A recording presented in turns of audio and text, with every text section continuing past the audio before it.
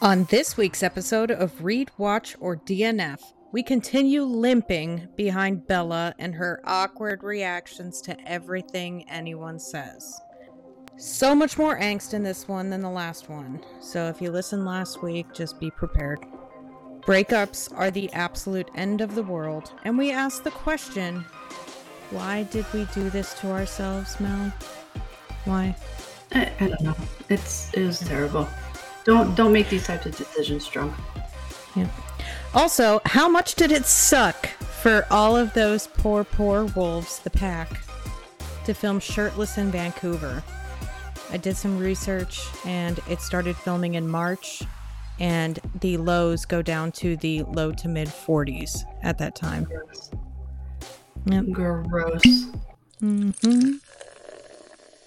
Content warning for this one. First of all, more Kristen Stewart, so we have to struggle through that. But also, seriously, there is some reference to suicide. And we just want anybody who is listening who is struggling with hard times. If you don't feel like you can reach out. There is somebody who wants to listen to you. So please, please, please talk to somebody. Welcome back, everybody. Mel B and Jackie D here. We are continuing our poorly thought out Twilight month. I don't really know what part of us thought this was going to be fun at all. It's been quite torturous and horrendous. I looked at it more as a kind of rip the Band-Aid off. We knew it was going to have to happen eventually, so we might as well get it over with. Yeah. This isn't really like a Band-Aid. It's turning out to be like we are trying to chew through a cast. Fair enough. Instead of going to the orthopedic surgeon and having it, sawed off, we are just ripping into it with our teeth and dull scissors, and like the steak knife that's old and at the back of the drawer. Yeah. That's what this month is turning the one into. With the wooden handle that's kind of wobbly. Yes, that's wiggly. Yeah. That's what this is. Mm-hmm. But funny enough, it seems to be that people are enjoying it. Our last episode, we did Twilight, the first of the saga, and we are a little bit behind this recording week. We have some stuff going on.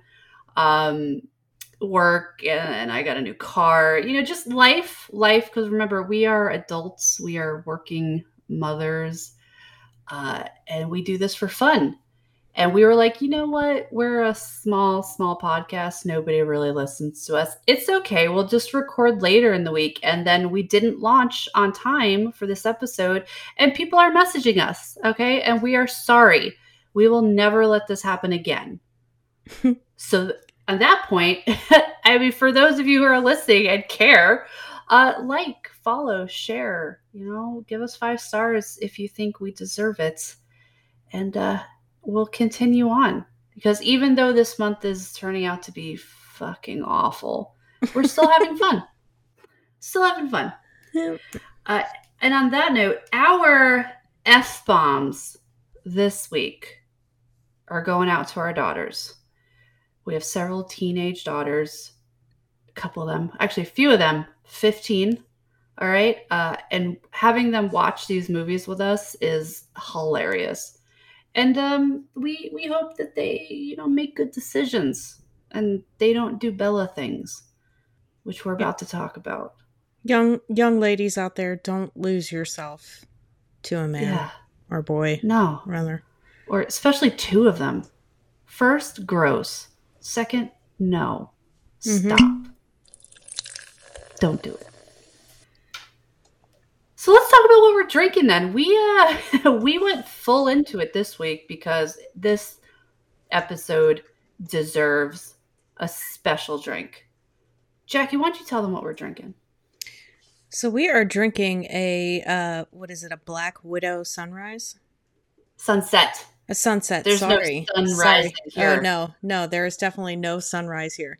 It is a Black Widow sunset. I like to think of it as a super emo black spin on a martini. The recipe originally calls for rum. We are doing this with vodka. Yeah. And it is because we're just really feeling the moody melodrama of this book. And also our parents hate us and life is so unfair. So unfair. So unfair. As I flick my like combed over bangs out of Yes. my eyes. Yes. And my your bangs. teased up black hair and my super overdone black eyeliner. Because that is the mood of this book and this movie. Yep. I have a confession.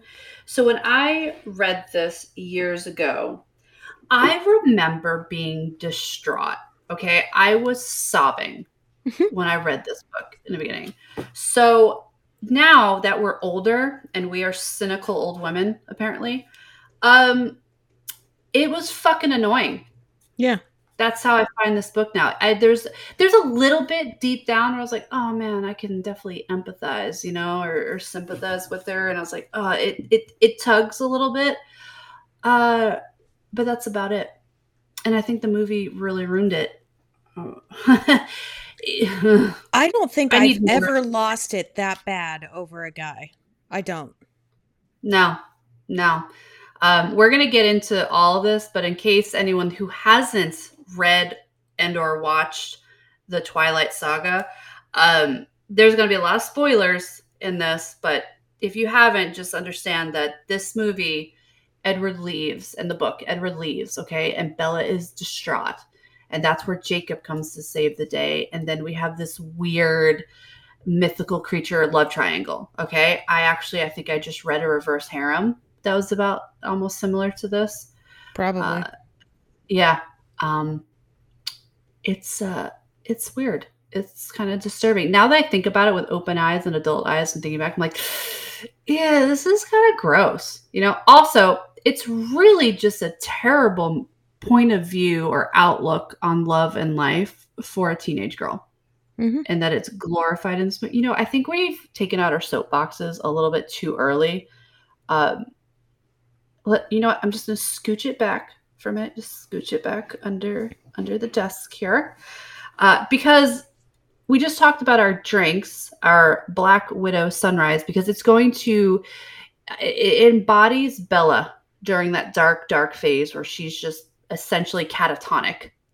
All right. That's what this is. It is a black martini. And when I mean black, check out the pictures on social media. This is black martini, like my soul. But before we pull the soapboxes back out, Jackie is gonna walk us through a drinking game she found, because we don't let you go without one of those. Oh, and you're gonna need it. Yeah. So our lovely friends at drinkwhen.ca had one, but I had to bypass that one and go to one from a site called foreveryoungadult.com. They also have a recipe for a blood orange sangria, which was another option for us, but I'm happy with the emo martini that we went with. It was just too involved. We were already really fucking exhausted. Yeah. Next time. This one has a lot of rules. I'm just going to pick out a couple of my favorites. One of the rules to take a drink is whenever Bella has a horrendous nightmare. And this speaks to me because this is one of the biggest issues I had with the movie. Because I cannot stand the sound of her screaming. I just can't. Yeah. I think that was pretty good. Yeah. It's accurate. Yeah, thank you. Mel does an excellent impression of Kristen Stewart screaming.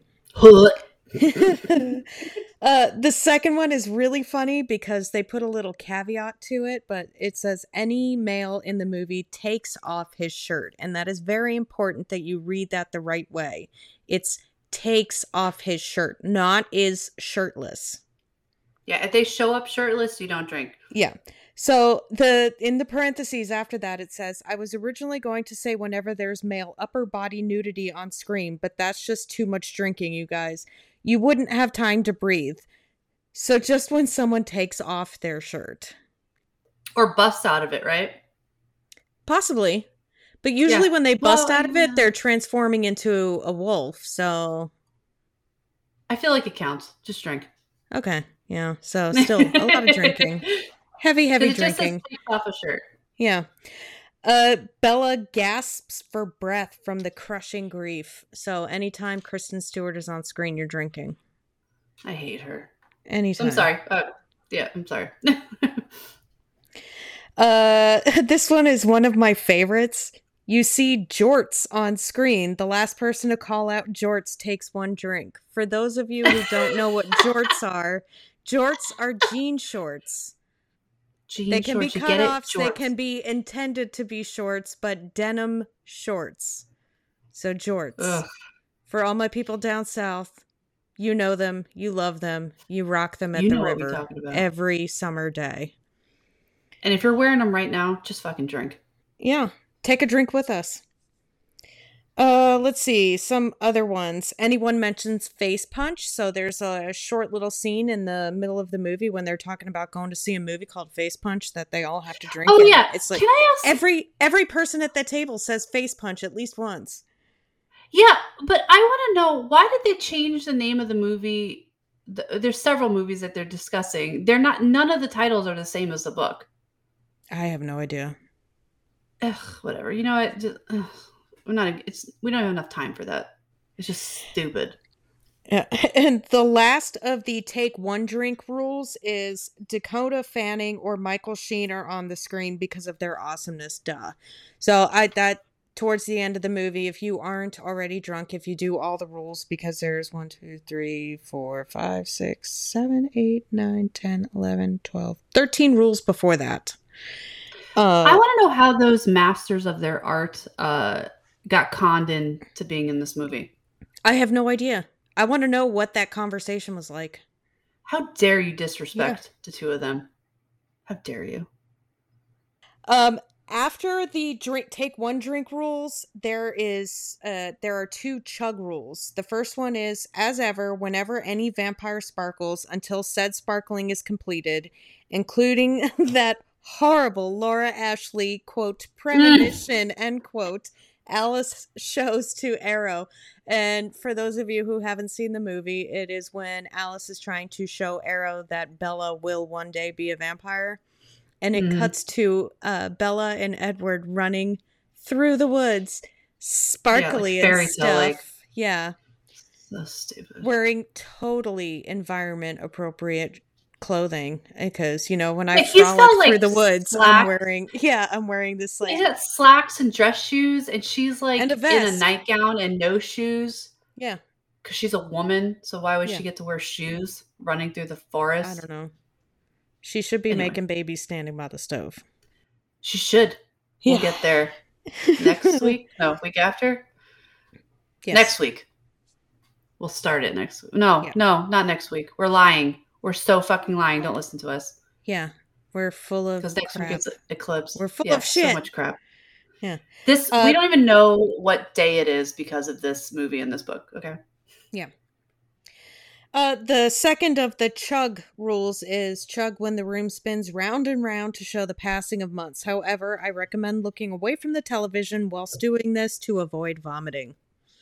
Now I have that song stuck in my head. Yeah, because it goes through, 4 months or something? Mm-hmm. Of just spinning around but now I have the, you spin me right. Oh, yeah. That's song. Now, I have That's a good song. I hope it's all stuck in your head too now. You spin me right now. Better than we don't have copyrights. Oh, but I do like that. So, okay, I want another confession here. Are we ready? Yes. I like the soundtrack. I have no issues with the soundtracks at all. Yeah. All of them. You know what, Jackie? Tomorrow morning when we drive to work, we're listening to it. Okay. Okay. I feel like it's gonna be a very somber drive to work, but it's okay. Yeah, we don't want to go anywhere. We're gonna show up. I'm gonna stand in front of the students and be like, "Woe is me, life sucks." Yeah. What do you want? You got to make sure you put on some really, really heavy black eyeliner. I have smoky brown. That's as dark as I go. No, don't worry. Noren's got you covered. No, I'm good. No. I'll walk in and they'll be like, "What happened?" Yeah. Be like, don't worry about it. Any more rules? Gotta love it. Okay. No more rules? No, that was it. I mean, there were some, but there, like I said, there was a really, really long list. I mean, some of the other ones, Bella and Jacob almost kiss. Um, hmm. Any vampire walks in slow motion. Yeah. Someone says the words stupid or reckless. Oh, yeah. Yeah. Ugh. Don't tell me what to do, ghost of a boy. Yeah. The moral of the story here that Jackie's trying to convey is that there are a lot of mechanisms in place for drinking when it comes to this story. Yes. The book and the movie. Because I think you could interchange them and it'd be the same.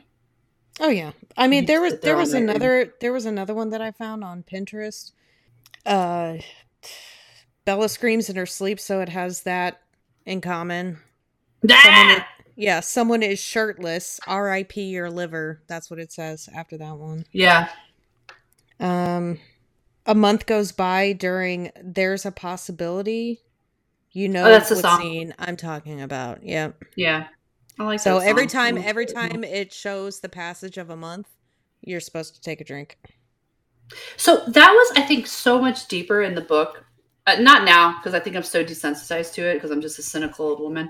But I think when I first heard, what year did this come out? Like 2000 something? I don't know. It had to have been like 2008.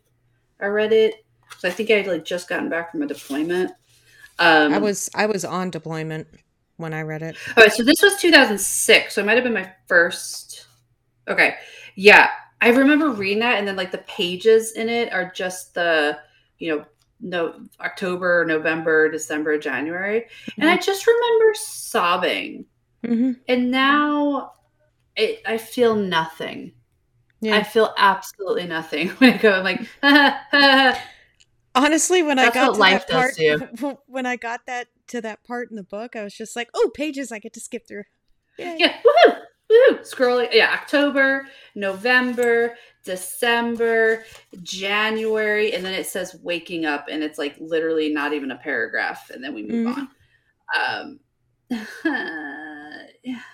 It's supposed to be, you know what? I felt nothing.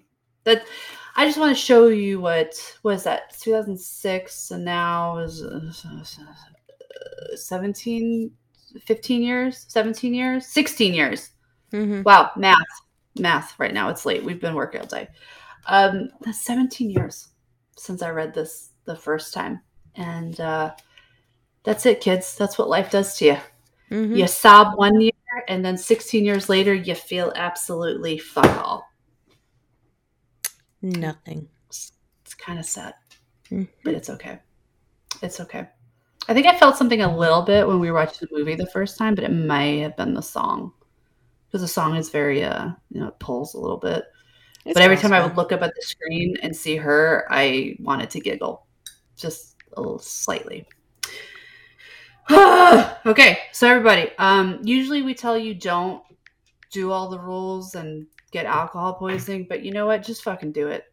Get it. Start drinking. It might help you get through it. Maybe. So, another confession for everyone out there. Jackie's already aware of this, but typically how this goes is I am a lightning reader, and I finish them super quick, and I'm finishing like book after book after book. And Jackie's like, oh my God, we got to like wait another hour before we can record because I still got to finish. She's up against the wire. Yeah. And I'm like, I'm already 3 books ahead.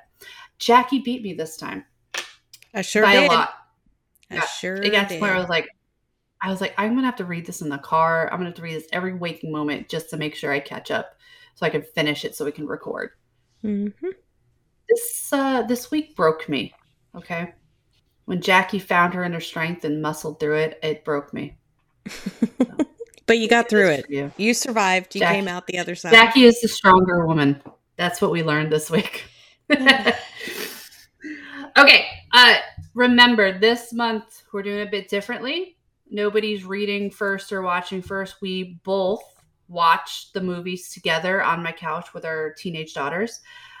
We watched it over a couple days. We watched all of them. But then we had to keep going back. I think, what did Steven, my husband, said we watched is like 17 times? Yeah, he said New 17. Moon. Yeah. I don't think it was 17, but it's not far off because we kept having to start it and watch it and look through our notes in the book, but we are still fucking confused. I feel like I'm in the Twilight Zone. I don't know what was in the book, what was in the movie. What I don't know. I don't what's bleeding over. What came? I don't know. What came first, the chicken or egg? I don't know. I've gotten to the point where I can't remember what happened in what movie because there's a scene between Bella and Rosalie that I remember, and it was in a completely different movie than I remembered. Yeah. So what I think is happening is that Hollywood is trying to bleed the stories together a bit, so it makes. I want to say so it makes sense, but I mean it already makes sense. Or you know what? Maybe they're trying to justify having the characters there because like Rosalie for the first two books isn't really a big character. Neither is Emmett. Like you hear a little bit about them. Mhm. Alice is a bigger character. Jasper has a moment or so. Esme is, she's there and they talk about her a lot. But I think it's really just more it's Carlisle and Edward for the most part, and Alice. Yeah. Uh, but I think they casted these people and they're like, they need to make a point of having them there. So they introduce their stories a little bit more. They have them active more. I don't know. The same thing with Jacob, because remember, Jacob really didn't come into the picture until like the end of the first book. Mm. So, but he was there like the first 2 minutes of the movie of Twilight. Yeah. So I don't know. And then I think though Twilight follows the book. I don't want to say more like truly. There's definitely a lot of things that have changed and they kind of swap around, but I could follow it better. Where like when we watched it and then started reading the book, I didn't feel lost. When we started reading New Moon, I just felt lost from page 1 where I'm like, this isn't what happened, which is fucking ridiculous because I'm reading the book and then I'm saying to myself as I'm reading, this isn't what happened. This is the source material. But that's how much the movie has messed me up. And it didn't get any better. I was super confused the whole time. So let's talk about this book and its adaptation. All right. I am continuing to read the shitty white cover. Okay, I'm going to give it some slack. I'm sure it's fine. It's nice. It's different. I'm just used to the black and I'm kind of bitter because I bought the Midnight Sun that's black and hardcover, but I couldn't find the collector set or any of the books in the black and hardcover, so I had to get the white set. And I'm being petty about it. But I read that same collector's book, and we watched it on Apple. I read on Kindle. It's the same annoying. Don't know how many pages I have left because it's a stupid box set feeling going through it. I mean, it's Kindle. It's digital. I don't know what to say about it. It's convenient. Yeah. Except when you're like, how much longer do I have to do this? And it's like, you're only at 3%. You're like, bullshit. Bullshit. Yeah. It's painful. Yeah. But now it's misleading because because I've obviously finished New Moon and I'm getting into Eclipse. So that's halfway through the series. So it says that I'm 44% of the way through, but that's not the book. That's the whole series. Yeah, you're like, oh God, when will it end? You're like, yeah. You have 124 more hours until no. God, I hope not. All right. Now, if you take this book in your library or the bookstore or on Kindle and you pull it up to get what it reads on the back cover, this is what it says. Oh, it's so good. It says, New Moon. I knew we were both in mortal danger. Still, in that instant, I felt well, whole. I could feel my heart racing in my chest, the blood pulsing hot and fast through my veins again. My lungs filled deep with the sweet scent that came off his skin. It was like there had never been any hole in my chest. I was perfect, not healed, but as if there had never been a wound in the first place.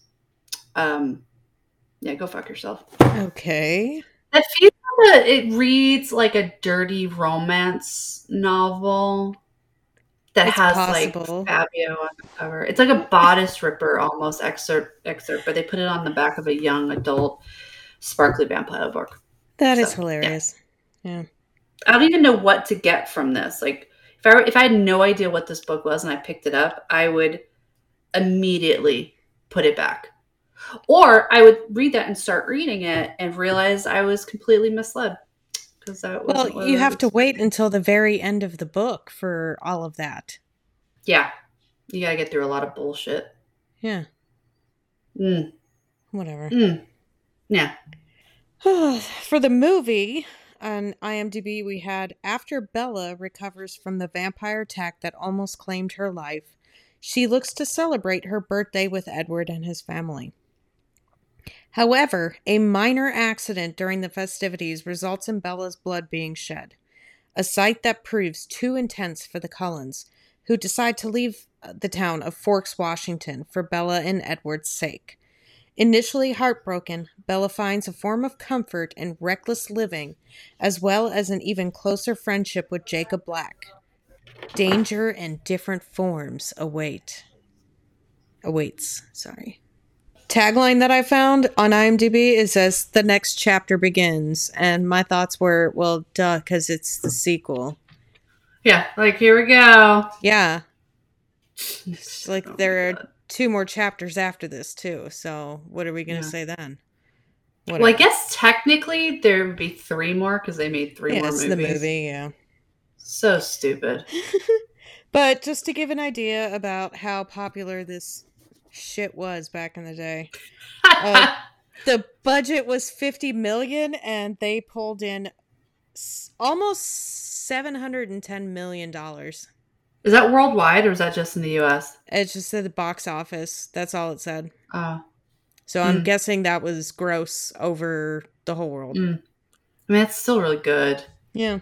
That's yeah. You're going up there into the upper echelons where you're closing in on $1 billion almost. Like, Yep. I mean, it's still far off, but it's not like we had a 50 million budget and we made 90,000. Mm-hmm. We actually took a loss, and the actors had to go work in the theaters to make up some of the Yeah, money. they had a fundraiser. Lovely. Okay, all right, okay, all right. We're like literally 30 minutes into this, and we've already shit all over this book and this movie. And But let's let other people shit all over this book and this movie. well, some people didn't This shit week, on it. Some people love it. This is like the center some of their people do love it. universe. We are going to do this a little different this week. Last week we cued in, see what the critics had to say. This week we're going to still check out our user reviews, Goodreads, IMDb, but now we're going to check in with the parents and see what they have to say. But first, user reviews. User reviews on Goodreads for the book. The overall average was 3.57 out of 5. That is from 1.7 million ratings. Of those ratings, just about 52,000 were actual text reviews. The highest percentage was 30% at 5 out of 5. So generally people do like this book. Yeah. Okay. All right. Yeah, because 1 out of 5 was only 7% and 2 out of 5 was 12. Everything else was split between 3, 4, and 5 out of 5. I get it. Yeah. A 5 out of 5 that I found. This book felt like a metaphor for addiction, LOL.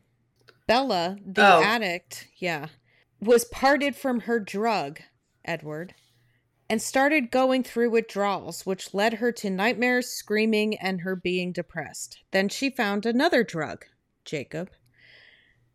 Not as strong as the first, but manageable, and she started clinging to this new drug, hoping it fills the void her one true drug left behind.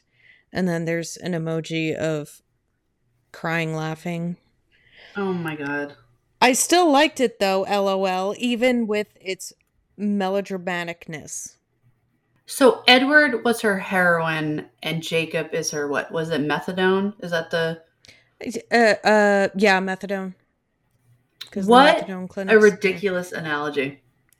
That, and the reason I picked this one is because most of the 5 out of 5s that I found are positive reviews in general. They shit on the book while they said how much they loved it. Yeah. Okay. Whatever. I think I'm this is kind of like, this is like a spin on what we saw last week, where people who did love the book or the movie, they gave it 5 out of 5 or 10 out of 10, depending on what rating scale they were going with. And they felt the need to justify and be like, there, I said it. Like it or don't. Just I liked leave me alone. I liked it. Just leave me alone. But this one is just like, I really like the book, but these are the reasons why it's bad. Whatever. Oh God, and now it's a metaphor for addiction. Like, that's not good, but I get it. Yeah. Okay, the 1 out of 5 that I found, I normally try to stay away from the memes and the GIFs in the reviews, but this one I couldn't pass up. It just starts off with, "This should suffice." It is followed by a picture with the text. The picture is Bella and Edward. And Bella is saying, "I'd rather die than stay away from you." And then underneath that is a picture of Harry Potter and Ron Weasley. And the text says she needs to sort out her priorities. Yeah, she does. Yeah. Oh, this dumb bitch. And this one was shelved on the Stephen King was right. I thought that was funny because another review I found stated, quote, "Stephen King once said, Stephanie Meyer can't write worth a damn. She's not very good." Yeah. So, poor King. Stephanie Meyer. The fact that he's even remarking on Stephanie Meyer is really quite hilarious. Yeah. I wonder if somebody asked him. It's possible. Hey, Mr. King of writing spooky stories, what do you think about the Twilight series? Because this is a romance. Like, he doesn't really delve into the vampires. Like, he has like some, but vampires. It'd be different if they were like interviewing Anne Rice, and Anne Rice was like, "Listen, this bitch didn't have any butt plugs in her book, so I don't know." Yeah, Anne Rice would have been like, "There isn't enough sex." Yeah. Where's the pegging? Mm-hmm. No, excuse me, Mormons don't do that. Oh God. Not before marriage. I think I just threw up a little bit in my mouth. Good. Let's hear what the parents have to say about this book. So I forget, it's called commonsensemedia.org, and it's all like parents reviews, and they kind of rate what age group they think this is appropriate for, a book or movie. First, the book. I found there is a 5 out of 5. This user, or parent, I should say, says they believe this age is for 17 plus. So not young adult. They think this is adult, like new adultish, 17 plus. He goes, "I love it, but some of the scenes are too grown for children under 17. And then they get to list, like, I guess they pick from categories on why they're scoring it the way they are. So it says this title has too much violence, too much sex, too much swearing, but it also has A+ for educational value. I want to know where the sex is. Where is I want to know where the educational value is. Yeah. That's better. No, I want to know where the educational value comes from. What the fuck? Is this a person who thinks that is this a person who thinks that swearing is when you say shoot or tell somebody to shut up? Yeah, there's no swearing in this. No. It's written by a Mormon, for fuck's sake. There's swearing in this, though. Yeah, there's swearing in this. There's a lot of swearing. My bad. All right, I have a 2 out of 5 because that's the star rating. This says it's age 18 plus. Yeah. Okay, this is a little bit longer, so bear with me. The title is Fluff and Nonsense. More drama, more whining, more lies from Bella to everyone she knows. She also engages in self-destructive behavior because Edward left. Bella begins a somewhat romantic relationship with Jacob, leading him on, then dumping cold water on his head. Edward is also a drama king with his "I'm going to stand in the sun at noon and sparkle so the Volturi will kill me. Why not just walk right up to Arrow and start a fight? Sure. But then Alice wouldn't get to steal a car. Then the Cullens and Bella leave the Volturi to eat the Taurus. That is true. Well, I mean, I don't know what they were going to do about it. I have a moral objection to that. I love this. Then the Cullens and Bella leave the Volturi. It's not all of the Cullens. It's literally just Alice and Edward and Bella. And Bella, who can do absolutely nothing. What could two vampires and a human being do against that group? Yeah. I don't know. But I love that. I have a moral objection to that. Good for you. To the fantasy, the mythical vampires eating the not real people. Mm-hmm. Okay, got it. Plot holes galore with vampires who sparkle in the daytime, traveling by air from Washington to Italy and back. Alice's powers are simply a plot device. I like that. You know what? Yeah, I'm with you. I'm with you on that one. Victoria's obsession with Bella makes no sense, and her ability to elude the werewolves and vampires is ludicrous. I guess. And did Bella quit going to school? Again, read it with your kids if you must, so that you can help them become a critical thinker and intelligent readers. You don't want them to think that because these novels are popular money makers that they are quality literature. Okay, you don't want them to think that because these novels are popular money makers that they are quality literature. Absolutely right. But are they? It's enjoyable? An escape. It is an escape. It's an escape. Yeah. Yes. All right. 1 out of 5. This person says 12 plus can read this. Oh, what was a 5 out of 5? What did it have? No, not the 5 out of 5, 2 out of 5. Nope, didn't get that. Don't worry. So 12 plus 1 star. They write, again, this series is way too anti-feminist. Romance shouldn't be about killing yourself. Bella tries to kill herself because she feels bad. Oh, the spelling in this is amazing. We all feel bad at some point, but the brave ones stand up to life. The cowards try to jump off a cliff. Only with 1 F, though. So it's a cliff. Cliff. Also, Bella needs protection from men with a capital M. Preach it, sister. Either Edward or Jacob, she is a Mary Sue. Meyer is a horrible writer. I really want to know what a Mary Sue is. I don't know. Understand. But the thing is, if they're complaining that the novels are too feminist, how are they going to turn around and say she needs protection from men? Why can't she stand up for herself? No, too anti-feminist. Oh, yeah. Anti-feminist. Which I actually, you know what? I have a couple of tabs that I use for like when I feel like the author is bleeding through. And this one, I usually maybe I have 1 or 2 per book that we do. This one, I have a handful. Because there's some stuff that comes out and I'm like, listen, bitch. How are you raised? And then I'm like, oh, that's right, Mormon. No offense, Mormons, no offense. But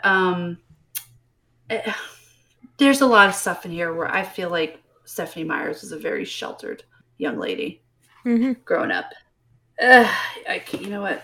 Also, I think she might be a little bit of a racist. So that did come out in here too. Maybe we'll get to it. Maybe we don't. I don't know. I don't know if it's relevant, but there's some stuff. And I'm not really one to be, to get that soapbox out because it's not my place. But there's some things that came up where I'm like, this is kind of racist. A little bit. Yeah. So anti-feminist because Bella is just a weak. Well, she constantly capitulates to all the men. But also her mother is like a really weak character too that obviously has done nothing with her life other than like, bend over for men, but then gets like, I don't want to do this, then finds another man. I don't want to do this. I need to leave my child now. I need to go follow him play, minor league baseball. Anyway. IMDb, shall we? Yes, we shall. Overall average 4.7 out of 10. So yikes. That's not good. No, that's out of a little over 280,000 ratings. The highest category was actually the 1 out of 10 at 16.5. Damn, that's a first for us. Yeah. I don't think we've had one where the ones are the dominant. Damn. It definitely pulls the averages down. 10 out of 10 was at 11.7 and 5 out of 10 was 14.7 because it kind of like, if you would take the graph because the way they have it posted, I think it's with the values on the left side and then the bars Yeah. are going out towards the right. If you would flip it over so that the values would be down on the bottom and the bars would be going up and down, it would kind of start up and then go down, up a little bit, down, and then up. Thank you So, for that visual, Jackie. yeah, you're welcome. 10 out of 10 that I found titled Fans Rejoice with 3 exclamation points. Yeah. I feel like I will not do that, but anyway. You want to enjoy it too? Read the effing book. Okay. Yeah. That's the title for the movie? Yeah, for the movie review, yeah. So they're saying you cannot possibly enjoy the movie unless you read the books. How would you know? I don't know. Anyway, go ahead. The movie was perfect. I understand that if you didn't read the books, you probably didn't enjoy it. None of us give a shit if you didn't like it. Those of us that read the books were given the gift to relive through a different medium. It was beautiful. Honestly, if you're not a fan of the books, why see the movie? Which I will agree with that. If you've tried to read the books and the movie comes out, why would you go see it if you didn't like the book? Whatever. You can't appreciate it like we can. Changing the story to try to hook you idiots ruined the first movie. I hated it. I love New Moon. So, F you. They put the little asterisk for the UCK. Also, stop giving it low ratings. Stop putting negative comments. Leave it alone. The movie was for us. Keep it up, and they're going to try to appease you like in the first movie. Go read the books and shut up.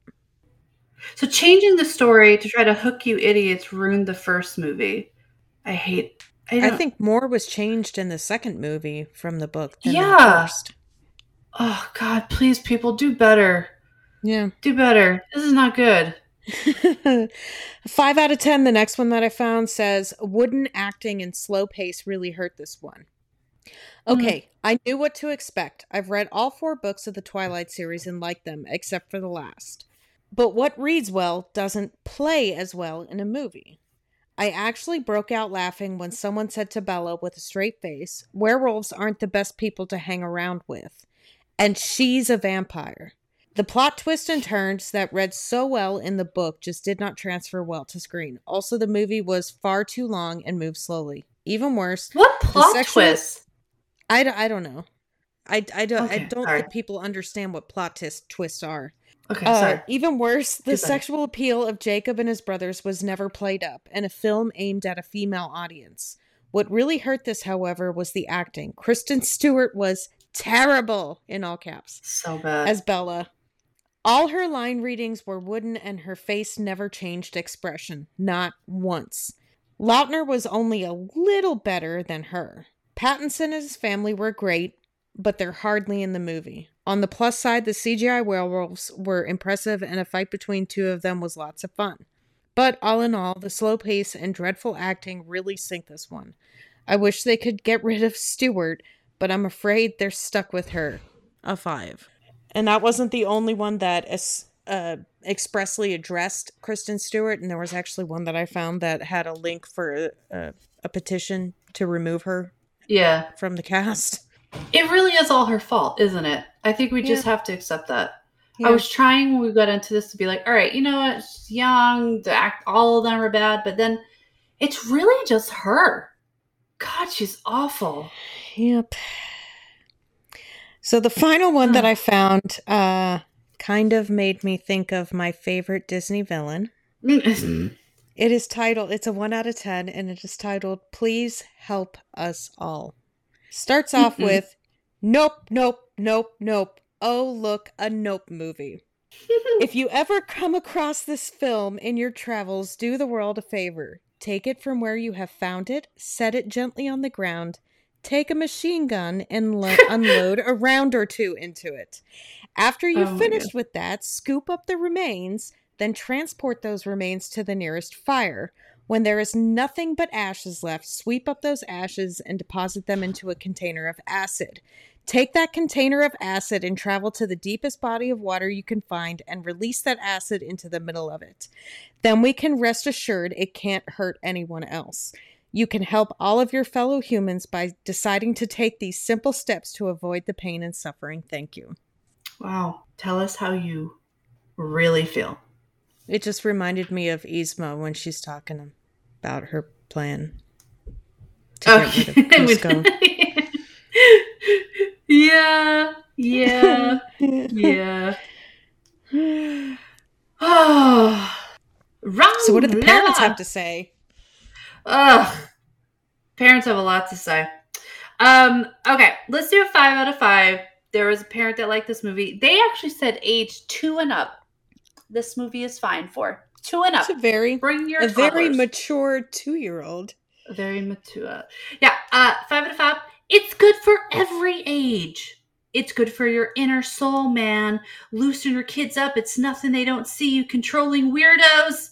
It's an inspiring novel, and if you think it's bad because Bella and Edward hug, you're lame because I hug my husband all the time in front of my 2-year-olds.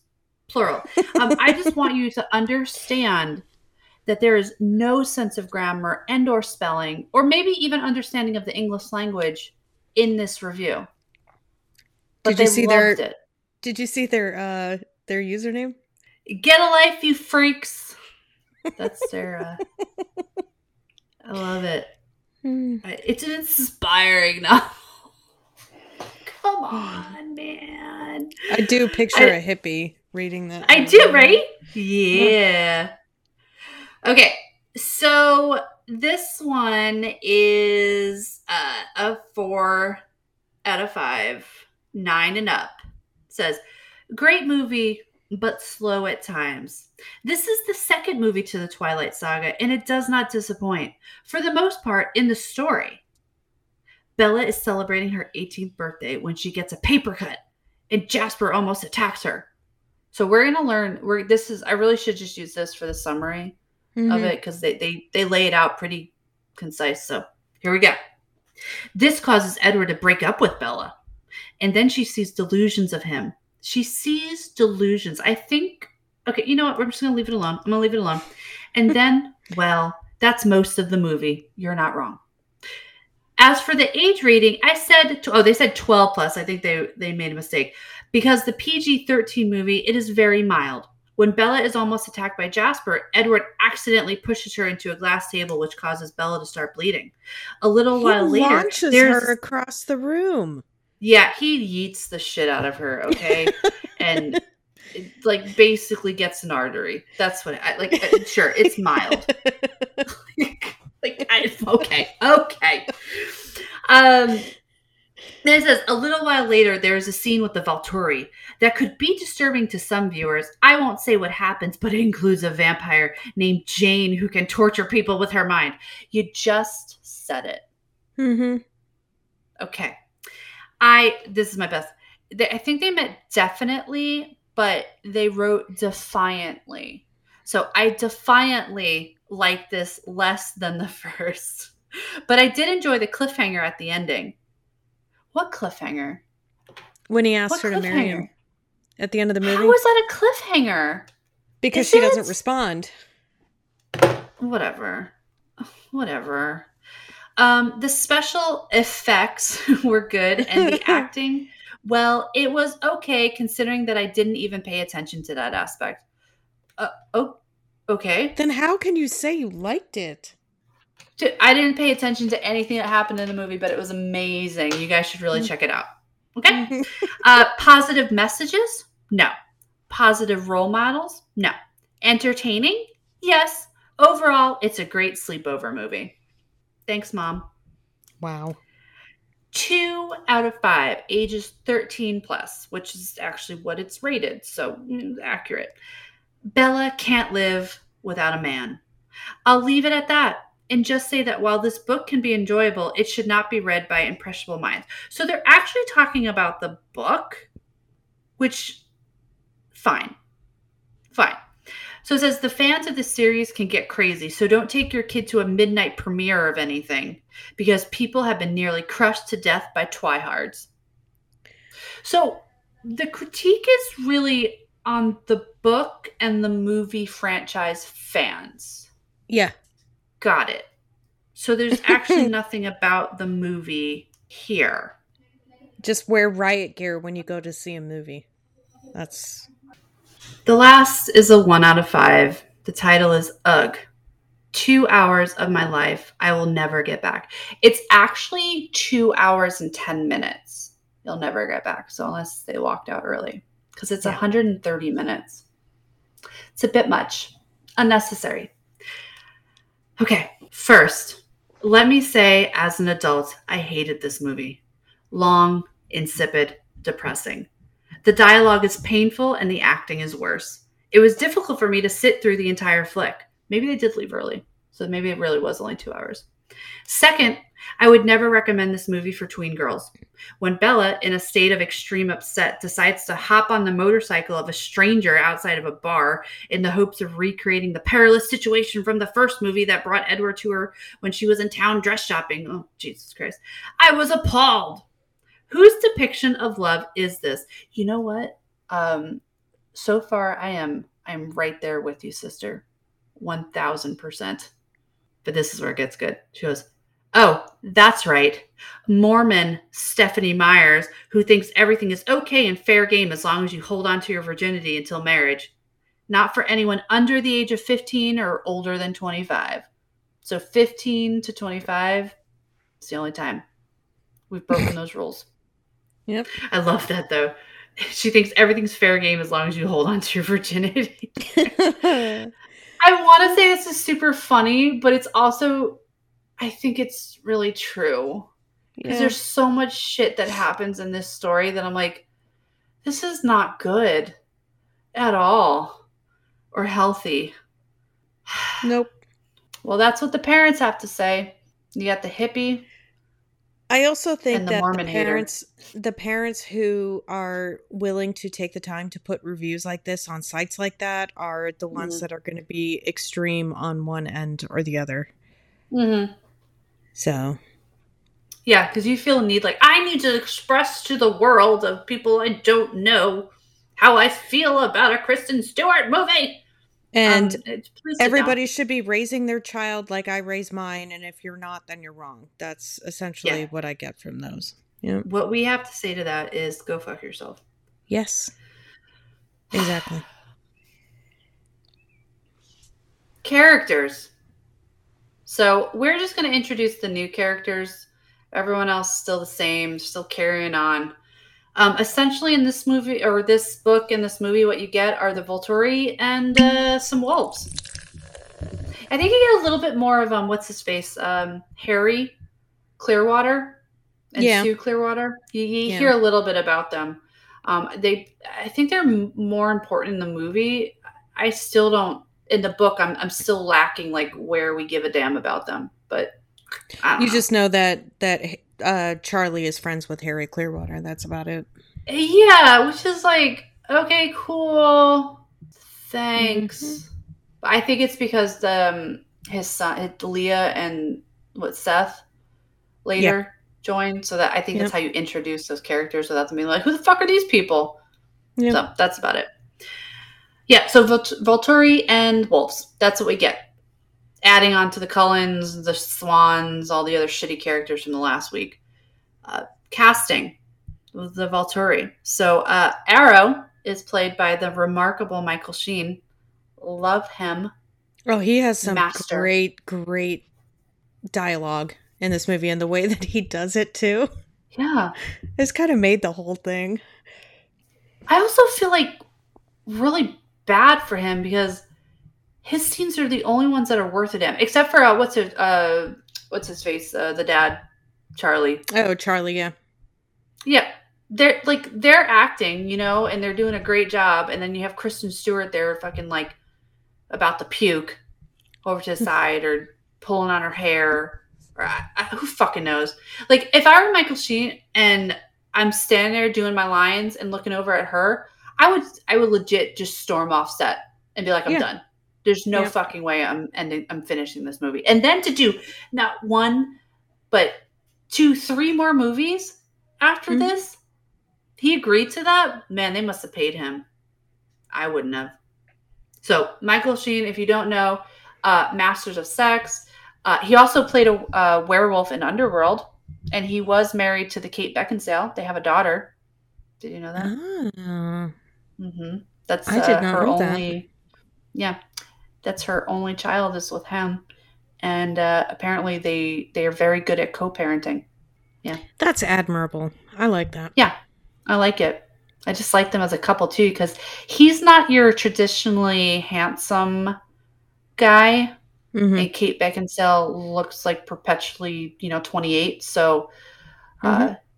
yeah, she's like a sex bomb, right? She's sexy. And Michael Sheen, he's not sexy. He's okay. I take that back. I think he is sexy, but he's not like your Brad Pitt sexy. He's like your what that sapiosexual type. Oh yeah, the You feel like you could intellect. just have a Yeah. great conversation with him, Oh yeah. and that he'd be very attentive in things. I feel like he'd be okay. So, so Michael Sheen, amazing, and then follow that by Jane, who is played by the Dakota Fanning, another master of her art. Love her. Again, if I were her sitting in a scene with these fuckwads, especially Kristen Stewart, just, I would storm offset and Yeah, never come because back. the one scene that really stands out in her mind, in my mind, is at the end, and at the risk of getting into the plot too much, when Arrow tells her to try and use her powers on Bella. Mm-hmm. The change in her expression is so subtle, but so powerful. I'm thinking to myself as Well, I'm watching it, Kristen Stewart needs to learn something from this. yeah. I mean, it was. She's so the camera is full on, like face on, right? Right in her face. Doesn't move, doesn't shift. There's nothing else. It's not, there's no sort of effect there. It's just her face. And you get so much from that. Just Mm-hmm. like her eye changing. And then Kristen Stewart can't even like express. She's such a fucking dead fish. That's the only way I can describe her. Yeah. So Dakota Fanning, amazing. If you don't know her, then you've been living under a rock. I really don't know what to say. But if you want to check out something great with her as an adult, The Alienist. That is an absolutely amazing amazing. show. That is so Yes. good. Also based on a book. Yes. Yeah. Maybe. Wink, wink. And it has Gaston in it. It does have. Oh god, the whole cast is amazing. Anyway, we're getting you know what? We are getting off track because that's what we call good acting. And let's get back to this. Sam Yulee, who is the like main werewolf, he's the first one to switch. He's the pack leader. Black, the alpha. The alpha black wolf. He's played by, is it Chaska Spencer? I don't know. I don't know. I think actually, you know what? I think he did really well in it out of that group. I didn't have any issues with Sam. No. Yeah, I think he was good.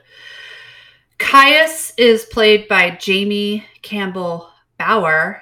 And if anyone is up to speed and watching the new Stranger Things series on Netflix, he's in there. So, yeah. Have you seen him yet? I've only seen the first episode. I think Annabelle claims that we watched like the first 3, but I honestly don't remember. I must have been really you're tired. A fucking liar. But he's fine. He's really good in Stranger Things, so he's a great actor. Next is Marcus. He is okay. So Caius is the blonde, where Arrow is like the main Volturi dude. Caius is the blonde. He looks like the younger one. And then Marcus is played by Christopher Heyerdahl. Heyerdahl. He's like the super old. So. He's like the super old, like real bored looking one. He doesn't do much, but I feel like his character is just amazing. Because he's just so like, oh, please, let's make this end. Oh, yeah, because I'd wait until we get to the Breaking Dawn part 2. He has one of the best lines. You're absolutely right. That is probably the best line in the entire saga. Because we're right at the end and it's like, finally. And that's how I feel. Like, finally. And then it's really not. I don't know anything about him. I feel like I've seen him on other stuff. But I thought he was great. I think he played that character so Okay, well. you saw Hell on Wheels, right? With the train. Yeah, Yeah, yeah. he was a Swede. That Okay, I'm gonna have really to go back and look at that. sadistic, like super sadistic motherfucker. Van Helsing, he Oh, was in Van Helsing too. which Van The Helsing? show, the show. Oh, oh, okay. Oh, that's that shitty one, isn't it? Yeah, it was weird. Yeah, I like it. Anyway, he was good. Alec is. Oh, yeah, Alec is the brother, right? Mm-hmm. Jane's brother. Yeah, that's played by Yeah, Cameron Bright. He's a weird looking dude. yeah, I he's don't. I very really have nothing emo. to say about. Yeah, and just in general, like you can tell he's older. Not like older, but like he's got to be maybe like in his 20s. But he looks like he's 8. Mm-hmm. He has that He's got a face, like baby real. face. Yeah, like super baby, but like not like, oh, you got a baby face. It's like, ew, something's weird. I don't Mm-hmm. like this. It's you feel really uncomfortable when you're looking at him.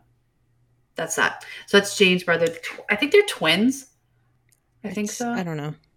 Maybe fraternal. Also, there's yeah. Clearly, but there's some weird incest vibes I get from them. Definitely. Right? Okay. 100%. So it's not just me. It's not just No. me. Okay, got it. Dimitri and Felix are the like henchmen that Yeah, come in at they're the end. they're the lieutenants. Yeah, so Charlie Bewley and Daniel Cudmore, I have no idea who these people are, and actually they get recasted in the other movies, so it doesn't matter. We don't have to care about them. Yeah. But that's who we have. Those are the new characters. I guess we could have talked about the other werewolves, but they're really minimal. And then you have Emily's character that it's very minimal as well. So there you get introduced to like a handful of new but very like brief, like you show up at a corporate party and you fucking know nobody there because you work off site somewhere, like that kind of, it's like, oh, I've seen that face before. That's the kind of introduction you get. Oh yeah. Yeah. So casting, I would say overall pretty underwhelming in the sense like most of them did nothing except for Michael Sheen and Dakota Fanning. I still don't understand it. I respect them for sticking it out. It's one of the But great mysteries of the world. I almost want to write a letter to both of them, be like, hey, can you just explain this, please? We have a podcast, like literally nobody listens to it, but can you just tell us why, so we can tell our like 3 listeners? All right. It's plot time. And I'm going to tell you right now, I have no fucking clue. I don't understand what's supposed to be happening. And when we get into from the movie or from the book to the movie, it gets even more confusing. So let's just do it in a linear fashion. Okay. First things first, we start the book and it's Bella's birthday. She has a weird dream where she thinks she sees her grandmother, but it's really her because she's getting old and she's worried about aging. And I guess from a Mormon perspective, when your average marrying age is like 13, I guess that really would be scary to turn 18 and I guess be a spinster. Is that what we're supposed to get from the beginning of this book? I don't know, but in the movie, I was totally thrown by her reaction to when Charlie tells her that he thought he saw a gray hair. I'm like, what 18-year-old conceivably thinks that they're going to have a gray hair? But What even if you 18-year-old do, is going to freak out about it? Whatever. yeah, because even if you do, you're still 18 and your body is probably amazing. So, like, all right, so we have that. It's her birthday. She wakes up. She's scared. She has a bad nightmare. I'm like, I'm getting old. I'm 18. Ah! I'm older. I guess she's technically older than Edward now in the sense that he was turned when he was 17. Mm-hmm. So she's hung up on that, but missing the fact that he is literally almost 110 years old. He's seen some things. He's been I'm around. older. I'm getting older. It's like, he's old. You are a teenager. Anyway, have that.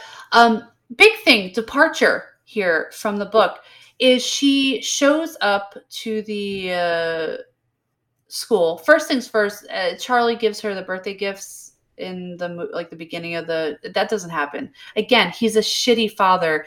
Doesn't even like wake her up on her birthday to say happy birthday and give her presents. That's not what happens in the book. So Hollywood's trying to make up for that in the movie.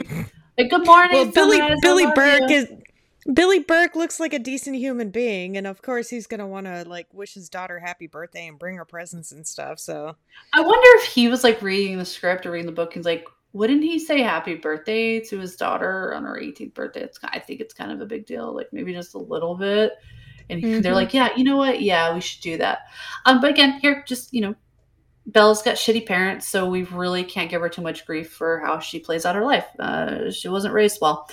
So gives her the gift. She shows up at the school. She has this weird, awkward thing where she's taking pictures of whatever their fucking faces are, the stupid friends that I guess, who knows, whatever. Then Edward shows up, and it's this like hot montage scene where he's walking all slowly from the car. And yeah, and he's like, oh, happy birthday. She's like, shh, don't say anything. And then Jacob shows up with a birthday gift, gives her a stupid dream catcher. Let's just say this never happens in the book. He doesn't show up because here's the thing. They're not actually friends. They are acquaintances. She met him for like 15 minutes on the beach at a bonfire party, and he told her a ghost story, and that was it. And then his dad paid him $20 to go tell her to break up with her boyfriend at the dance or the prom or whatever the fuck it was. So it was a prom. They are not close. Like, I'm sorry. If like Jackie, I would show up, here's happy birthday. Here's a present. Anybody else out there? No, sorry, not doing it. If you're lucky if I remember it's your birthday. So this kid drove all the way on a school morning to give her a shitty dream catcher that I think he made. No, this is not happening. Right? Am I just cynical?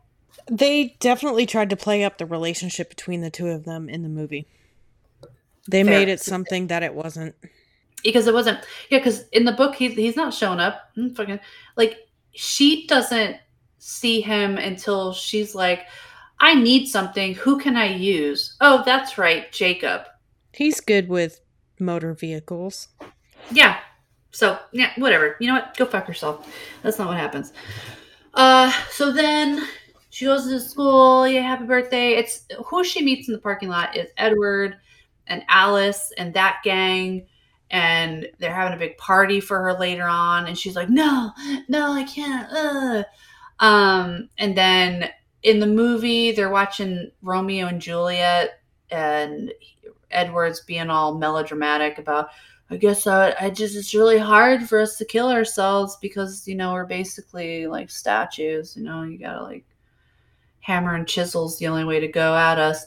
And she's like, no, don't ever say that. Don't kill yourself. And that's where you get the foreshadowing, because it's really, you know what? Stephen King is right. Stephanie Meyer is a shit author, because that foreshadowing is, what's the review I read last time for the critic, is like as subtle as a jackhammer. Mm-hmm. That's her style. Like, oh, I would just go provoke the Volturi if I tried to kill myself. Cool. Now we know exactly what's going to happen in the next 600 pages of this book. Got it. In the book, though, they're not in the classroom. They're actually at her house because she's still like freaking out about going to his family's house. She doesn't want to party. But I will give the book credit for this. The book explains a bit better about why she's so apprehensive about getting gifts. And it's because she's been raised so poor that she doesn't like receiving things because she feels like she can't reciprocate. Where I was like, you know what? I get it. That makes sense. But in the book, it just makes her, in that book, the movie just makes her seem like a petty bitch again, like just whiny. So they're at her house, they're watching the Romeo and Juliet, then they go to the party at Edward's house, the whole family's there. They put the stereo. Here's another thing. The stereo they played down No pun intended. They play down in the movie. They're like, "Oh, I just put in stereo in your shitty truck," but that comes into play later. Like she has a full on breakdown and like rips that out of her truck. Yeah, But and almost in the damages the movie, truck itself. And yeah. But in the movie, they're just like, "Haha, I gave you a new stereo. Okay, never again. I don't care." And then Bella, in true Kristen Stewart fashion, opens a box in the most awkward way possible, and on a silk ribbon, apparently slices her finger open. and that Did I the miss one something? review, yeah, the one review that you read is like Jasper tries to attack her. No, he like full on goes after her. Yeah, he doesn't try. He, And it takes I guess both it's in Edward and contact. Emmett to pull him off. Yeah, all of them.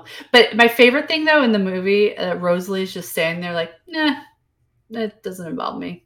No, Doesn't not involve me my at all. problem. So she cuts herself on the silk ribbon that is over the soft edged box that's holding like plane tickets or something stupid. So yeah, she cuts herself, but instead of like, when you get a paper cut and it just hurts and stings, apparently this one is immediately like she cut an artery in her finger because the blood is just oozing and gushing out. Yep. Because Bella's anatomy is a bit different than the rest of us. Blood's falling, and then from there, Jasper like goes crazy eyes and wants to run after her with his like teased up hair. Emmett tries to catch him. Edward, I guess, because he can hear the thoughts and he's got supersonic reaction time. I don't know. He then yeets Bella across the room and she slams into the wall and table that is full of glass candles because Alice cannot control herself. And the whole room looks like the set to a cheesy, porno. Anyway, so Or like she a Saw movie or something like that. I don't know. something. It's Yeah. it's just a lot going on for a birthday. Let's just put it that way. So yeah, so she has been yeeted. She is the yeetee and is now the just sliced open essentially her femoral artery or something like, but she's not bleeding out. She's just like, oh god. And then you get this scene where they all turn to stare at her like, what now? But in reality, in the book, it's just Jasper. I think it's Emmett, and he holds him. Like he's able to like pull him out of the room. Rosalie follows. I think Esme follows as well. But Alice is just fine. She's just chilling. She's like, okay, no, I'm good. I can help. I'll get bandages. I have some paper Yeah, towels. she's essentially being a nurse. Yeah, we're in the movie. I'm sorry, I can't possibly. And she like runs out all dramatic. Okay, like why did we need to change that? If she was fine with it, why couldn't she? I guess they wanted to make it like that everybody in the family couldn't control themselves, and now Edward is just really upset. Mm-hmm. We cut to a scene where Carlisle's, cleaning her wound out, and they're having a conversation about the damned and their souls and hell. And then I guess John Smith or whatever the fuck his name is. Joseph Smith, what's his name? What's the Mormon? John Joseph Smith. Smith? John, no, Joseph Smith. no, John. Something Smith, something J. Smith. It's I just love how Carlisle, who is, over 300 years old, he has seen some shit. He's been through this life plus many others. And Bella's like, no, you're wrong. You don't fucking know what you're talking about. There's no way. But the thing is she's not, I don't feel like she's giving him this lip service to be like, that she actually thinks it. She's saying it because she's still trying to justify, like, I want to become a vampire. Edward won't change me. There's no way your souls could be damned. You're so nice. You're so cute. But I think it's really selfish. I don't think she gives a damn about them. She just wants to be a vampire so she doesn't get old. Well, she's also very good at making assumptions. That is true. Mm-hmm. Yeah. I just thought that was funny. He's like, yeah. But Even in the book and the movie, I got a sense. I really don't feel like Stephanie intended this, but I felt like both Carlisle in the movie and the book were like, "Shut up, you stupid bitch," because they're just like, really dismissive of anything she says. So I thought Yeah. that was funny, or maybe that me just I just might be projecting on both of it.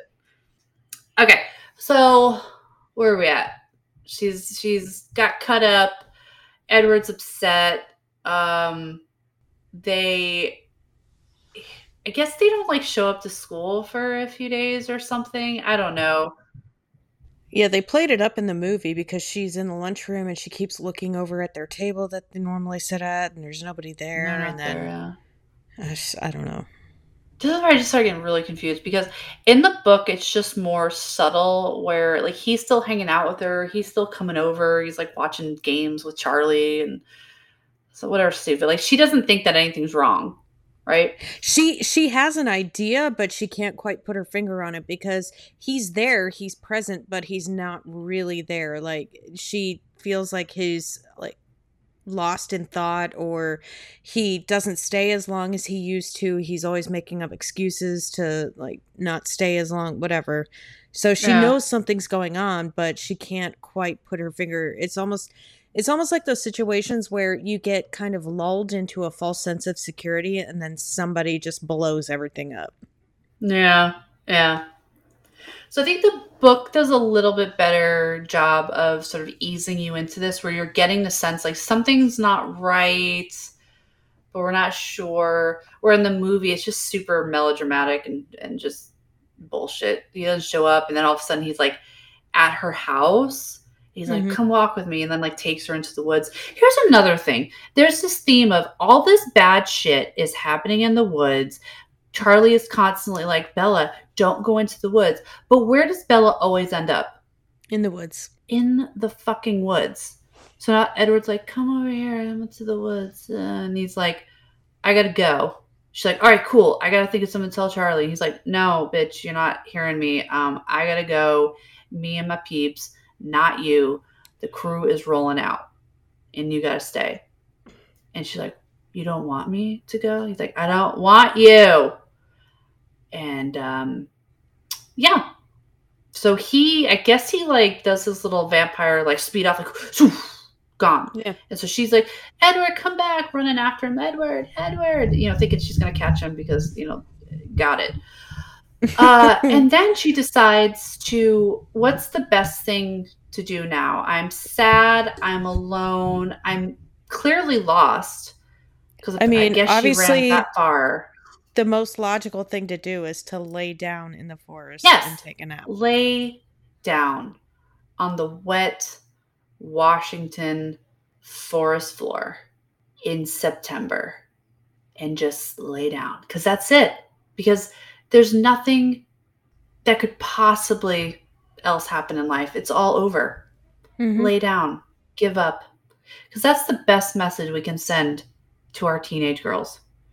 That this boy that you've known for 6 months says he doesn't want you and he's moving away with his family and you can't come because actually in reality that's usually how it goes if he's moving away with family. They're not taking you with them. They're not taking a 17-year-old or now 18-year-old with them. Yeah. Anyway, yeah, so just lay down and give up, ladies, okay? All right, girls? Give up. Do it. So she lays down in the woods and here we go. Sad, it's dark. Everyone's looking for her. They got a search party, which is also kind of interesting because in the movie, it looks like it's literally just everybody from the reservation Yeah. looking for her. But in the book, it's clear like Mike is there, his dad's there, the neighbors, like the shop owner, the diner owner. But in the movie, it's just the res people. So they all came down from the reservation, which apparently is like a 45-minute to an hour drive away. But they're always there for some reason. Just Pretty dedicated. yeah, miraculously at the sheriff's house or the chief or whatever his fucking is. Yeah, so she's there. They're all searching for her. Can't find her. But now we have this ominous wolf growling. Something's growling. And then we see the eyes. And then we go to cut to black. Dramatic. And then we have Samuel Lee shirtless, but clothed. Okay, where were his shorts? That's what I want to know. There are some things with werewolf lore where when they change, the clothes just get absorbed into whatever. Yeah. I mean, Mm, we've read books like that. But this, we have read books like you that. can clearly see the clothes disintegrate whenever they Yeah, change. they talk about in the book too, like there goes another pair. Mm-hmm. Billy says he can't buy them anymore. But yeah, so Maybe Sam they Muley is, just maybe they just litter or scatter shorts around yeah, they're so like that if they do have squirrels. to change, yeah. They're just stocking up on That's my jorts and short sneakers. tree. That's my jort tree. Sorry. That's my jort This tree. is Yeah. my shoe tree. Yeah. Uh if I have to put a shirt on, it's over there in that Yeah. oak. Yeah. So Sam is in wolf form. I mean, we learn that later on, but we can all deduce that that's what's happening. Wolf Mhm. form. But then all of a sudden he's carrying her out of the woods with shorts on. Mhm. That's why I asked where were the shorts. Anyway, so he's like, I got her, she's safe, and she's like mumbling all like, nah,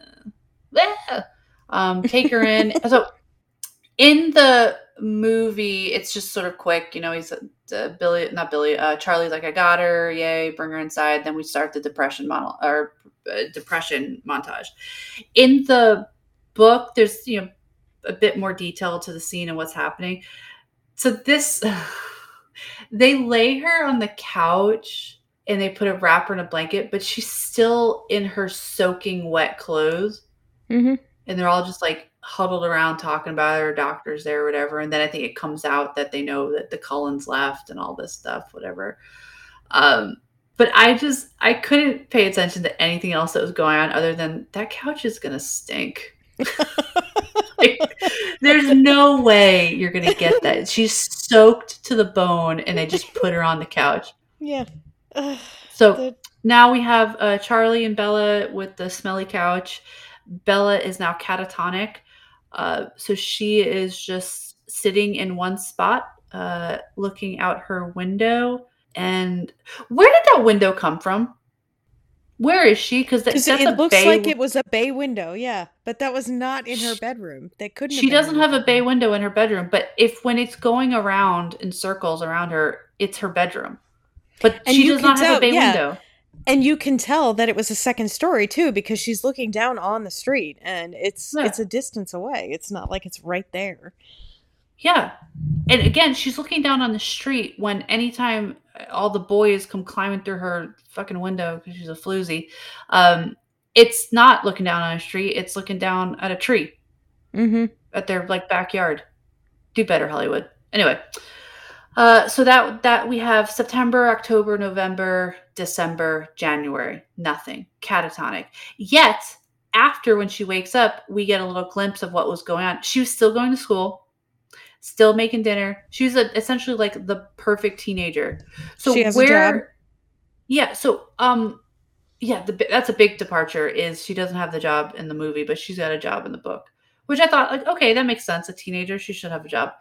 But how does that work with being catatonic? How are you catatonic but also productive at the same time?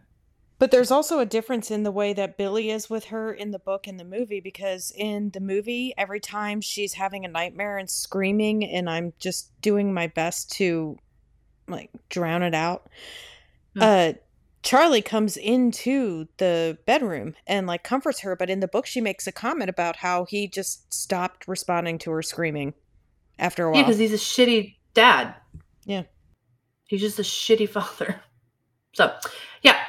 So we got shitty Charlie in the book and apparently not catatonic Bella, even though the doctor says she's catatonic. It doesn't make sense because she's still going to school. She's still doing chores. She talks about how her room has never been as clean. And when she kind of snaps out of it, that's how she realized that something was wrong because her room was super clean. Yeah, I don't even think Stephanie really thought this through when she was writing that. No. But yeah, we have a 18-year-old girl that her boyfriend of 6 months, if that, left. And her life is over. So, okay, 6 months they were dating. So we have September, October, November, December, January. So we have 4 months. So that's like what percentage of her relationship? Like she's been depressed and catatonic for almost like 80% of the length of what a relationship was. Mm-hmm. And then what really snaps her out is in the movie, her dad's like, that's it, you're going to Jacksonville. Where in the book, they talk about how her mother actually came to Washington to like bring her back with her, and she had like a full on fit. Yeah, a complete meltdown, apparently. Yeah. And then they're like, all right, cool, you can stay. And then she went back to being catatonic. So there's that. Now I don't, this is where I get so confused because I can't decipher, like discern which is the book and which is the movie anymore. So her dad's like, you got to get out. And she goes to the movie with, what the fuck is her name? Jessica? Jessica. Jessica. It's like this. I think they go see a zombie movie. It's kind of the same. But in the movie, Bella gets on this bike of this random stranger biker dude in front of a bar and goes on a joyride. That does not happen in the book. She sees the biker dudes. She thinks it might be the dudes that attacked, like tried to attack her. She gets up close and realizes, oh, it's not. But that was enough rush because now she's starting to hallucinate and think that Edward's telling her to stop being a reckless bitch. So the book, I think, makes more sense because I can understand her like tiptoeing, like testing the waters out. Like, okay, I'm seeing Edward. I'm hallucinating a little bit, but this is also really dangerous. Like this I should not do. But here in the movie, now we show her getting on the bike and going. Well, in the book also, she only hears Edward's voice. She doesn't see him. Yeah, she And I doesn't know see that him. they probably did that in the movie for more of an effect, but at the same time, like I have a lot easier time believing, granted this story involves werewolves and vampires, but that aside, I have a lot easier time believing that she's just hearing a voice rather than seeing some smoky figure like dust away Yeah. after he delivers the message. That's ridiculous. And also in the book, it makes it clear that she is actually hallucinating, right? And he's not actually there. Where Yeah. in the movie, it kind of blurs that line where you're like, wait, is he actually there? Like, does he have another power that we don't know about? You know, Yeah, is doing he like sending a weird, message? right? Yeah. I also don't like the fact that the movie's like, yeah, let's get her on the back of this bike. Where he's like, yeah, baby, let's go, and then they stop. I go, no, no, you don't show that to teenage, like not like 16-year-old. I'm talking like 13-year-olds. Mm-hmm. Because that's a total misrepresentation of what could actually happen. Yeah, it's a misrepresentation, but also they don't show any sort of like ramifications for that decision. She just like, okay, stop, now bring me back, and everything's okay, and then she meets back up with Jessica. No, that's really not how that scenario would play out. Mm-mm. There's no way. So I didn't like it. Um, Obviously this was too much for Jessica. Jessica wants like fucking nothing to do with her after this in the book, especially. I guess Jessica becomes like a super mean girl. Yeah, and that's one other thing that I didn't understand is Jessica does turn into a complete and absolute mean girl in the book, but in the movie, she's like still around. And then Bella invites her to a fucking wedding, Mm-hmm. and she gives a Yeah. speech. Sorry, spoiler Yeah. for the follow on, but whatever. Yeah. I know it's there's so many like loose ends and holes that I'm like, this is not well thought out, you know? But whatever, we're gonna suspend reality a little bit for this, okay? I mean, we are talking about sparkly vampires and big puppy dogs. Um, so now I'm lost as to how does she get from joyriding with strangers to bringing a bike to the res kid that she met one time. I honestly have no idea. We're so fucking lost. I But mean, she in the is, book, I think it goes that she's driving down the street and then she stops. She's lost in thought, and she happens to look over, and she's like, "Oh my gosh, it's a sign! I should take those." And it's some yeah, people that had some motorcycles parked outside their house that they were trying to get rid of because they did not work anymore. And she goes and knocks on the door, and the guy's like, "Yeah, you can take them. We don't owe yeah, me any they're money." worth But absolutely shit. Yeah, and she's like, well, the guy's talking to her about, well, it's going to be really expensive to fix these up. Can you even afford that? And then she's thinking, and then she looks at her truck and she's like, oh, Jacob worked on the truck. Oh, Jacob. Yeah. I should talk to him. And okay, so let's start. Let's sit back for a second and look at this with a critical lens. The only interaction she's had with Jacob was at the, other than him telling her to break up with her boyfriend, uh, being paid to do so, was at the beach where she's like, I'm gonna seduce him into telling me stuff, which was so weird and stupid, and again, not the great role model for our kids. Anyway, you know what? I'm gonna look at it from a different lens. So here she is going, I'm going to use this kid that I know likes me. That's really what it boils down to. Mm-hmm. I'm going to use and abuse him.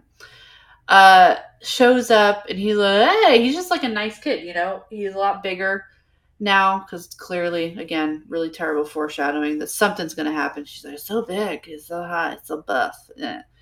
One thing, we talked about this last week with Taylor Lautner, or whatever. He's supposed to be 6'5". He's 16'6'5". I just want to point that out again. Okay, It's a he's massive not 6'5". kid. He's 5'9". He's supposed to be 6'5". That's why he's so impressive. Like when she shows up, it's like, Jesus Christ. So he just like falls into it because he loves her. He's obsessed. He's a 16-year-old boy, raging hormones, and now this 18-year-old senior, you know, little white girl from off the res is showing him attention. So, sure. Now, this is why I think Stephanie is a racist, because why do they have to be res kids, and why are we taking this character who is blatantly using this poor kid? That's why. Okay, I'm off that soapbox. It's a minimal soapbox right now. So he just falls into it. It's like, yeah, totally, let's do it. And they're hiding it from Billy, but in the movie, they don't really talk about how they're hiding it. I think they kind of allude to it, but they just are like blatant about it. There's a huge production in the book of, okay, how am I going to get these to the house without Billy seeing them? And then you can't tell Charlie about this. But then in the movie, she just rolls straight up to the house. He comes right out the door. The truck is right there. She pulls or he pulls the tarp off. She pulls the tarp off, whatever. And there's these bikes there. Nobody cares. Yeah. Then he just like manhandles the shit out of him, just picks him up with his pinky finger and tosses them. Anyway. So now we start this, Jacob's fallen in love with me. I like Jacob. He makes me happy. There's some weird stuff going on in the res.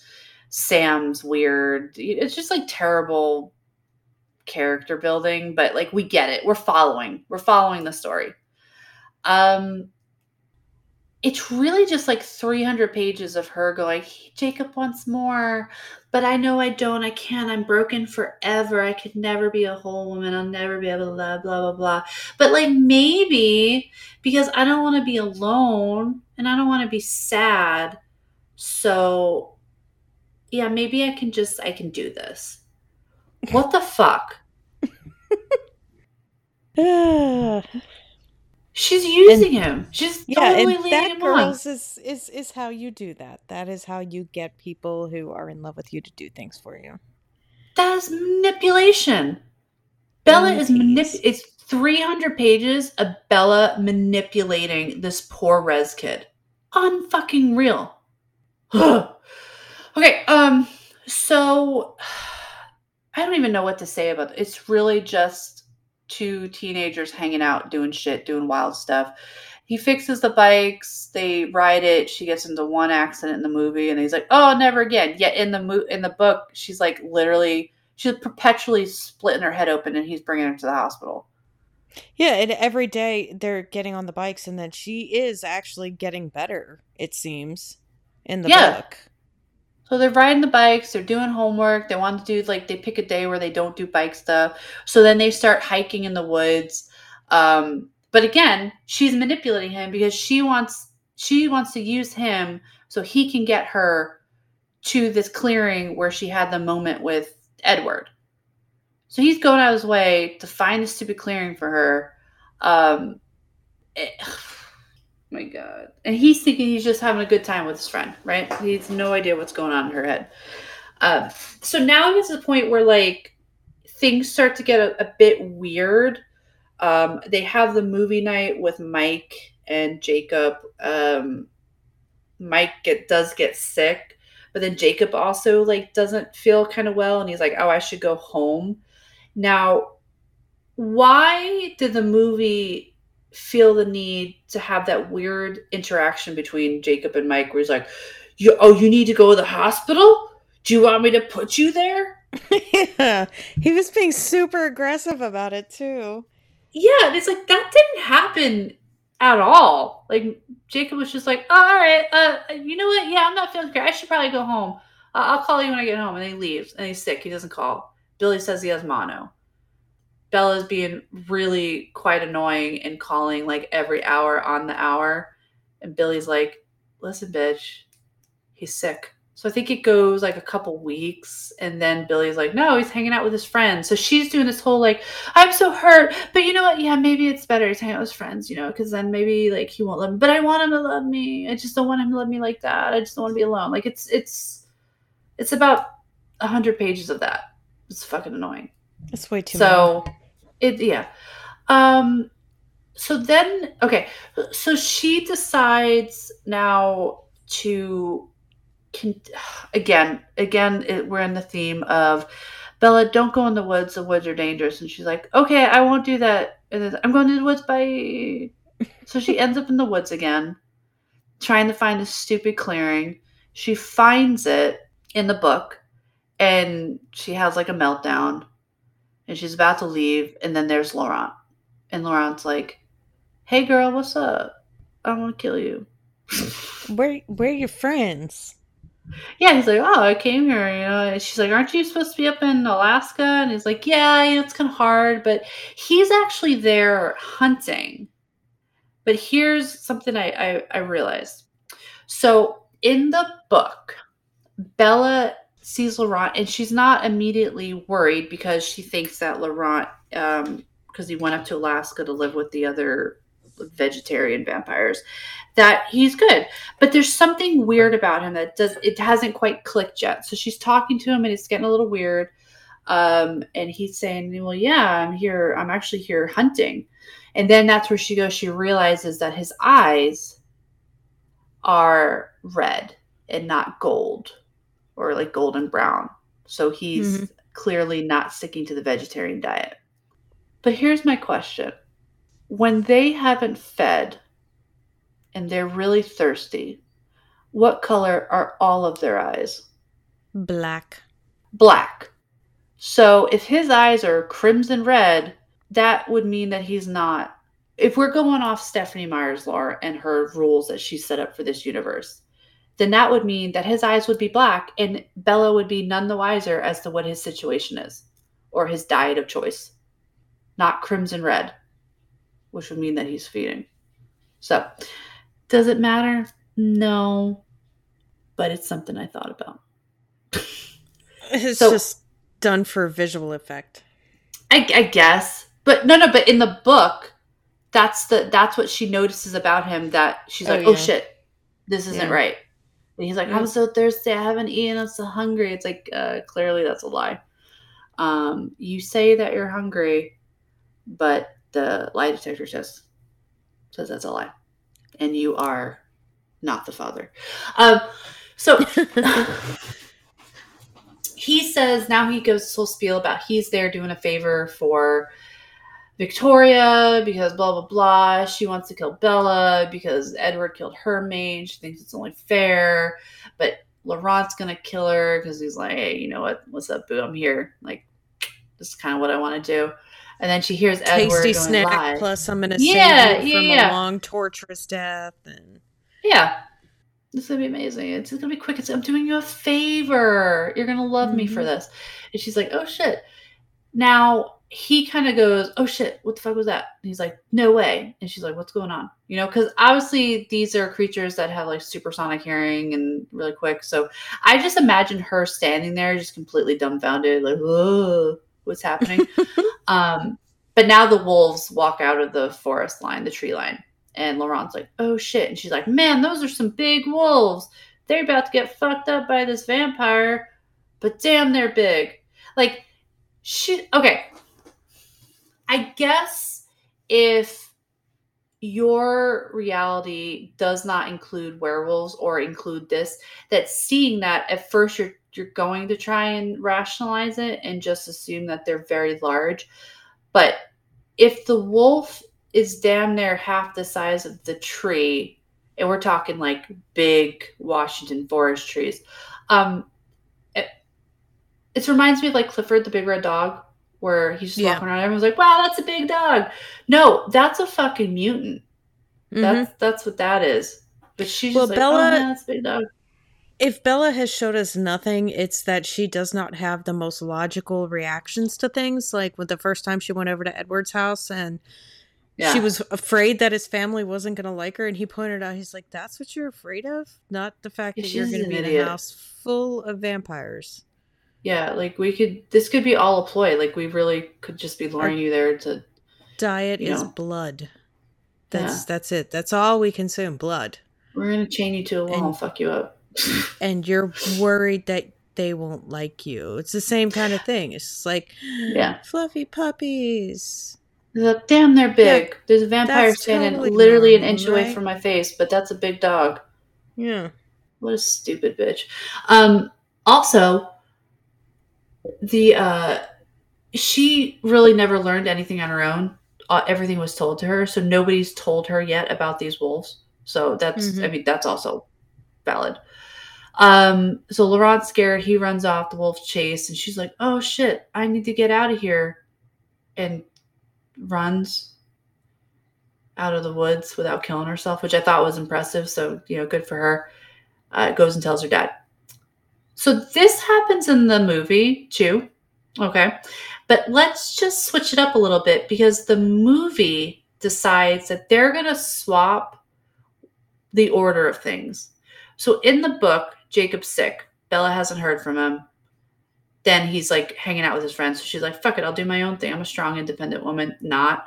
Um, But in the movie, she goes to the reservation to confront Jacob, and that's where Jacob's all like shirtless in the rain, shivering, talking to her because the shivering is supposed to be like he's trying to control himself. But as Yeah. Jackie pointed out earlier, it's raining in Vancouver and it's probably 40 degrees. So he's actually shivering because he's Mm-hmm. shirtless and he's wet. So he's telling her to basically go fuck herself because, she loves the bloodsuckers. And she's like, I don't know where you're talking about. And he's like, yeah, whatever, ho. Um, and he runs off shirtless into the woods with the other res kids. And she's like, well, that sucks.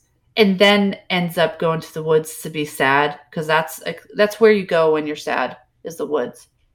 She should probably never go to Japan Definitely not. because she's gonna end up in that forest. Yeah. And she ain't gonna come out. Anyway, that was dark. So she then goes to the forest, and that's when the Laurent scene happens and the wolves. And then she has this sort of connection with the brown wolf, which is Jacob. Um, she does make eye contact with him in the book, but also says that his eyes are like almost black because that's how Jacob's are, like this really deep black brown or whatever. The wolf's eyes are fucking green. It's all CGI. You couldn't do the right color. Even No. Taylor Lautner's eyes are not that color. Yeah. Doesn't it stand to reason that when they changed into a wolf that they would have the same eye color? Something. Yeah. So stupid. Anyway, all right. So they kill Laurent. Yay! Fantastic. She tells her dad now they're hunting the wolves because they thought it was bears, but now they know it's these big wolves. So she's like, yay, Victoria's hunting them. My dad's hunting Jacob. I need to tell him. And Jacob's like, I already know. Like, we know what's going on. Like, don't worry about us, bitch. Go home. We hate you.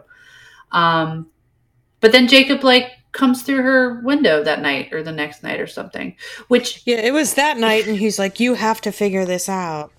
In the book, yeah, that's what he does. because he can't tell her because it's the alpha thing, and because Mm-hmm. that's just convenient for the story, isn't it? Um, but in the movie, he gets in and it's all like, "Oh, Jacob, all right, fine, yeah, come in." No. I'm fucking tired. It's supposed to be really late. Like I think it's like 2 a.m. or something when he comes jumping, parkouring off the tree into the window. He's like parkour, and he's in there, shirtless again. Also with a tattoo. Like where'd the tattoo come from? Like I didn't know you needed to be branded when you became a werewolf. I guess we missed that part of the lore. So he's parkoured into the room trying to tell her like it's weird thing, like these guys in this book there's this trend of like they're really aggressive with her, like you're stupid but I'm sorry, I'll never hurt you, I love you, but you're stupid, you're so fucking stupid, I hate you, how could you do that? But I love you, I love you, I love you, oh my god, just figure it out. And she's like, oh, okay. No, first of all, it's 2 a.m. I'm fucking tired. You just shit on me in front of all your friends in the rain and told me to go fuck myself, and now you parkouring into my bedroom window? No, get out. Not to mention, can guys just in general stop parkouring their way through my window? Because that's Yeah, just not cool anymore. yeah. She could also close her window, but then I don't want to be that kind of like, but what was she wearing type thing? You know, like she should be able to sleep with her window open without dudes parkouring through it. And why is her bedroom window open? Yeah, who knows? I don't know. It's raining all the time. It's cold. It's like January, February in Washington for your Yeah. windows open. Okay, whatever. It's convenient for the story, I guess. But actually in the book, it's she hears the scraping at the window, so that's why she opens it. Okay, yeah. Where in the movie it's just always open no matter what, Mm-hmm. so that Jacob and Edward can parkour through. Parkour. So I don't even think like does she actually guess what happens? Because in the movie, she shows up um, to talk to him in the morning, but he's sleeping. But then she sees like Sam Yulee out there with the gang, and she goes out there to confront them because she's like big and bad now. And she's like, "How dare you do this to him? I don't really know what's going on, but I'm just gonna yell at you, Well, you she res smacks the kid." one on the face and he just She loses it. And punches that's him. when she actually, yeah, she sees it. But in the book, she actually does kind of figure it out, but she would not have figured it out with much, much leading by Jacob. Mm-mm. Uh, so it's the same thing with the Edward figuring out that he's a Yeah, vampire. She has a dream after somebody said yeah. something very key to her. And Yeah, in so the her book, subconscious picks yeah, up onto it and kind of puts it yeah, together. yeah. Like So she her can't do it on her subconscious is own. smart, and the rest of her Yeah. is dumb. So Yeah, yeah, but in the in the movie she movie there shows is up and he no, yeah, turns. in the movie there is no like self-reflection and discovery. It's go here, punch guy in face, he turns into a wolf. Holy shit, that's a thing. That's Jacob, run! Then Jacob morphs mid-air and shreds all his clothes again, but then shows up later fully clothed, whatever. which they Um, play that off in the movie, but in the book they make a point to talk they about how do. that is a very advanced wolf thing. Yeah, like, man, did you see that mid-air? He's a But he should have natural. took his shoes off. Because his shoes are fucked. Uh, she meets Emily, who's the werewolf girl, who's Bella's a vampire girl. And apparently Samuel like morphed too close to her, got mad, and I don't know, scratched her, bit her. I don't know. But here's the thing. So she has the three claw marks like down her face. Mm-hmm. But what are those from? Because when they when they transform into werewolves, they're fucking massive. Mm-hmm.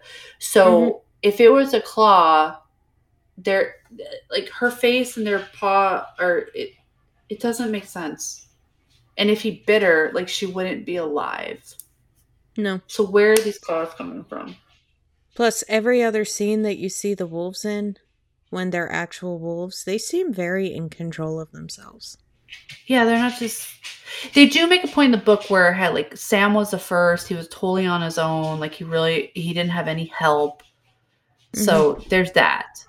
But I just want to know like the logistics and the anatomy of it because it doesn't line up. Like if you were to do like a forensic analysis, that they wouldn't match. No. The 3 little like cat scratches on her face don't match them when they morph into the like house size wolf. But anyway, okay, whatever. Again, we suspend reality. So we meet Emily. Fantastic. Now all of a sudden, like, everyone's cool with Bella. Like, Bella knows, so we're cool with her. Even though right before they were all like, no, fuck Bella. No, she runs with vampires. We can't trust her. But now it's like, Bella's one of us. Excuse me? I mean, it makes more sense in the book, I think, because they talk about how, well, she's now our girl on the inside and she has information that we can use and stuff like that. Yeah, but they the never book, say that yeah, in the movie. for sure. Yeah, book is like, we can use this. Which I was like, yeah, fine, use her. Yeah, she uses everybody else. Do it. So now she knows that Jacob's a werewolf. She's getting closer with him. We get a couple more pages of them kissing, not kissing, hugging, her inner monologue going, oh my God, he likes me more than I like him. I can't. But then I think she starts to get to this point where she's like, you know what? Maybe I can do this. Like, she's ready to settle. And I'm like, bitch, you're 18. Jacob's a nice friend, but if you don't feel that way, it doesn't matter that he feels that way. If you don't, then you don't. So now we're telling teenage girls, like, listen, if a guy really likes you, you better just fucking figure it out, okay? Mm-hmm. Because what they feel is more important than what you feel. And you can't have what you want unless you give something up. What? Like, that is what we're learning in this book. So we kind of reached like the climax of this Jacob Bella thing where we think it's finally going to happen. This is okay. So this is what happens where we tie everything in. Harry Clearwater has a heart attack. So Charlie is dealing with that on the reservation. He's real worked up about it. Jacob is bringing Bella back to her house, but they're also worried that Victoria is still around because that's a thing. It's like this back burner plot that's happening where when there's not enough drama happening within the last 50 pages, we just bring up Victoria. And we're like, oh my God, yeah, that's right. Yeah, then we're back on the drama level. Like, we're meeting our quota for each chapter. So he's bringing her home, and then all of a sudden he's like, oh shit, there's a vampire. In the movie, she's like, oh, that's Carlisle's car. They're here. Let me out. And he's like, no, bitch. Like, that's going to be a trap. Like, these fuckers haven't been here in a long time. 6 months, all right? Mm-hmm. Why would they be here now? And something we didn't say is because Bella decides that she's going to go cliff diving. Even though she was supposed to go with Jacob, but he got caught up doing a patrol, I should say, not parole, patrol for Victoria to protect her stupid ass. So what she decides to do is, oh, well, I'm just going to go dive off a cliff into the Pacific Ocean, which is known for its really beautiful, subtle tides, right? Right. Yeah. So she dives off. She's like, woohoo! And then she gets like sucked under tow, hits up against a rock. She starts to drown. And she's like, yay, this is it. I love you, Edward. Oh, mind you, she also does the stupid I love you, Edward, before she thinks Laurent's going to kill her. So even in her last moments of her perceived life, she's like, I love you, Edward. This is it. I can't do anything without you. And I'm just like, oh my fucking God. Oh my God. So this is like the second time she's going to die in this book alone. Yeah. She has to really rethink her priorities. And she's like, this is good. She gets pulled out, right off. Jacob's driving her home and he's like, oh shit, there's a vampire here. Might be Victoria.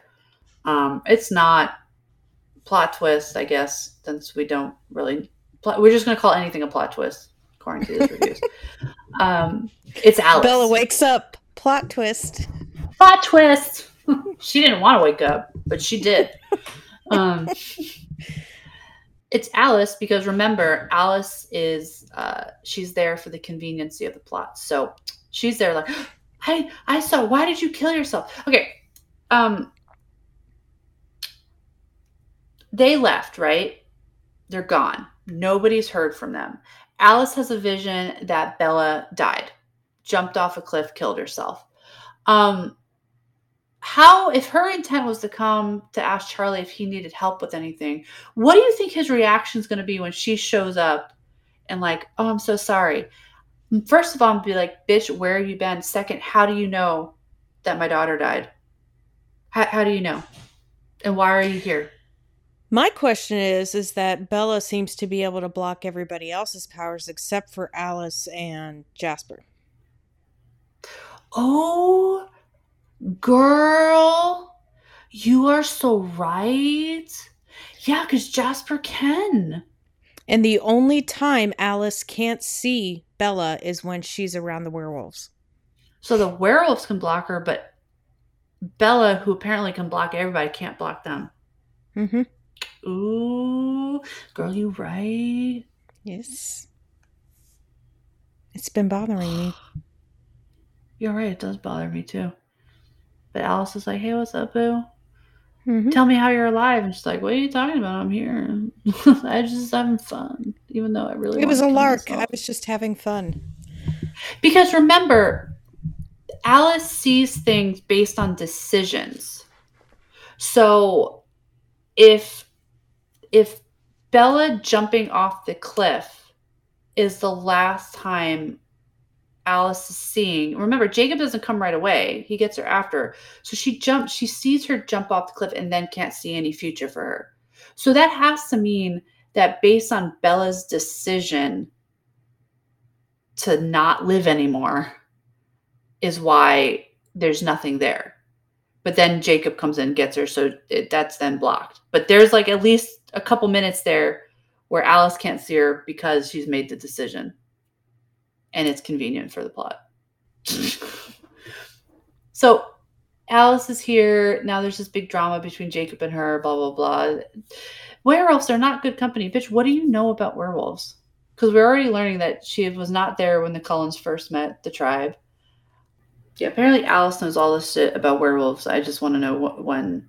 Apparently, like a lot of them know everything about werewolves, but it's supposed to be just this tribe. So, are there other werewolves around the world? I think we talked about this last week. It still doesn't say. That's what I want to know. I really want to know. I want to know where else in the world the werewolves exist that all the vampires know about them. Unless they're just urban legends to vampires from the rest of the world, and the only ones that have ever met them are the Cullens. Yeah, but Carlisle wouldn't spread shit like that. Like, no.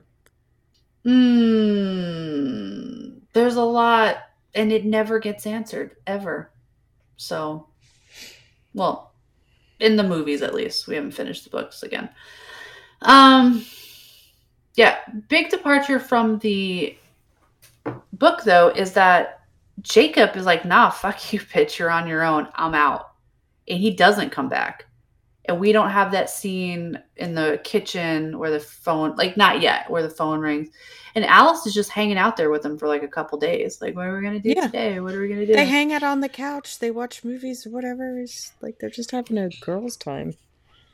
Yeah. So then it's the funeral and Jacob shows up. And I think he's got like Emery and whatever out in the car. So he comes in and he's trying to talk to her. I guess in the book now this scene is similar to the one that happens in the movie where the phone rings and he's like, nah, man, Charlie's not here. He's planning a funeral or something.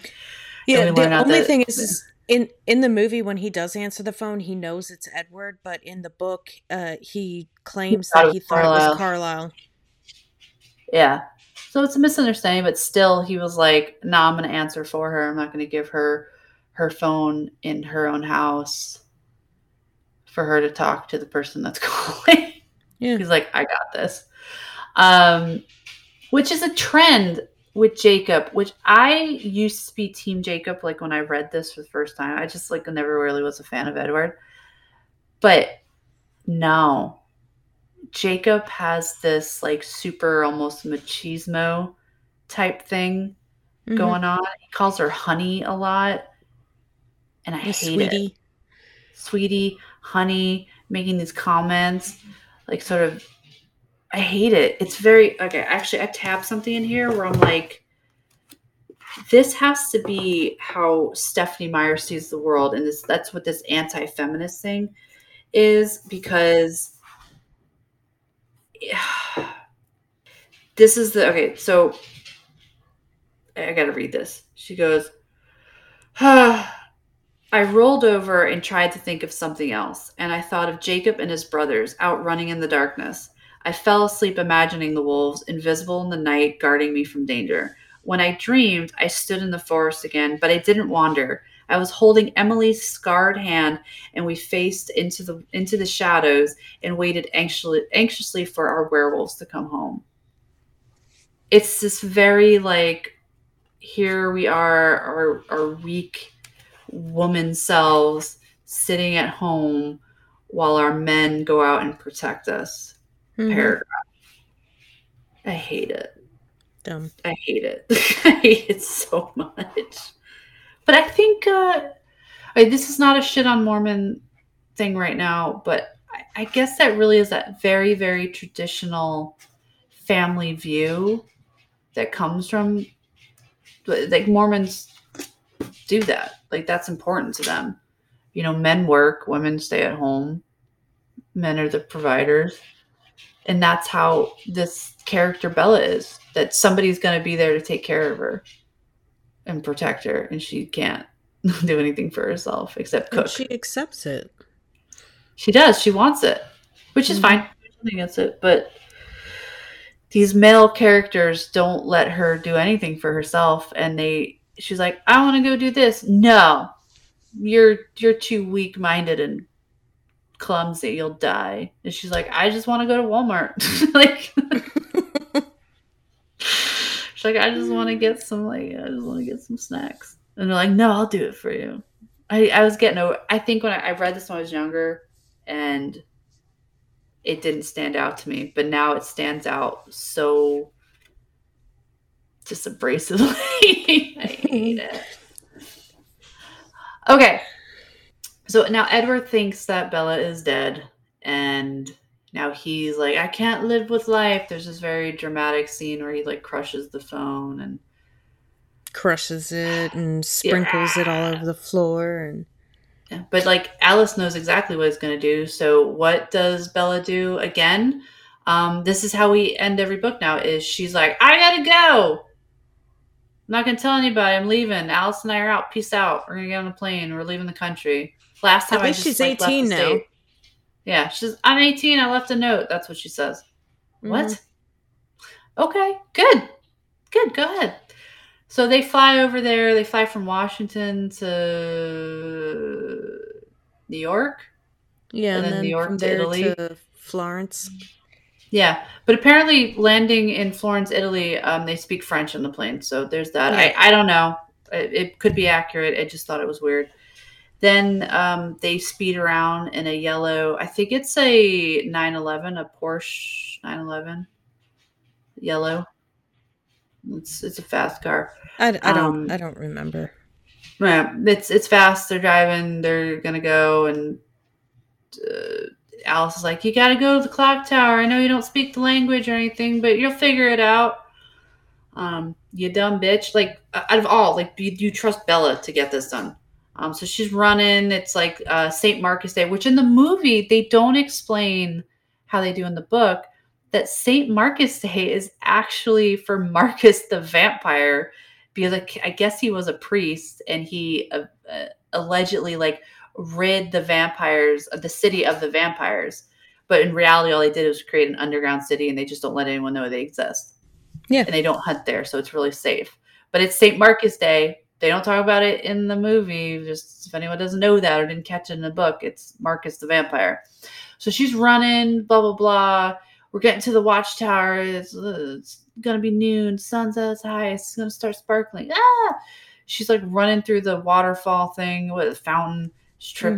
tripping, doing Bella stuff. Then like latches onto him and is trying to push him. Mind you, this rock hard vampire that's super Yeah, he's strong. a She's wall. like, I'm gonna push him out of the way. So finally he comes to. He's like, oh, I'm not dreaming. Oh shit, let's get into the dark. And then that's when the Volturi henchmen are there. And this is similar in the book, right? I don't think there's much. This is where it starts to come together a bit Yeah, more. I think the book goes a little too painfully into detail about the Oh, journey it really from the does. alleyway to the actual like vault room or whatever that they go Yeah. into. In the movie, they're just like, okay, hallway, elevator, reception room. Okay, now we're in the room. Yep.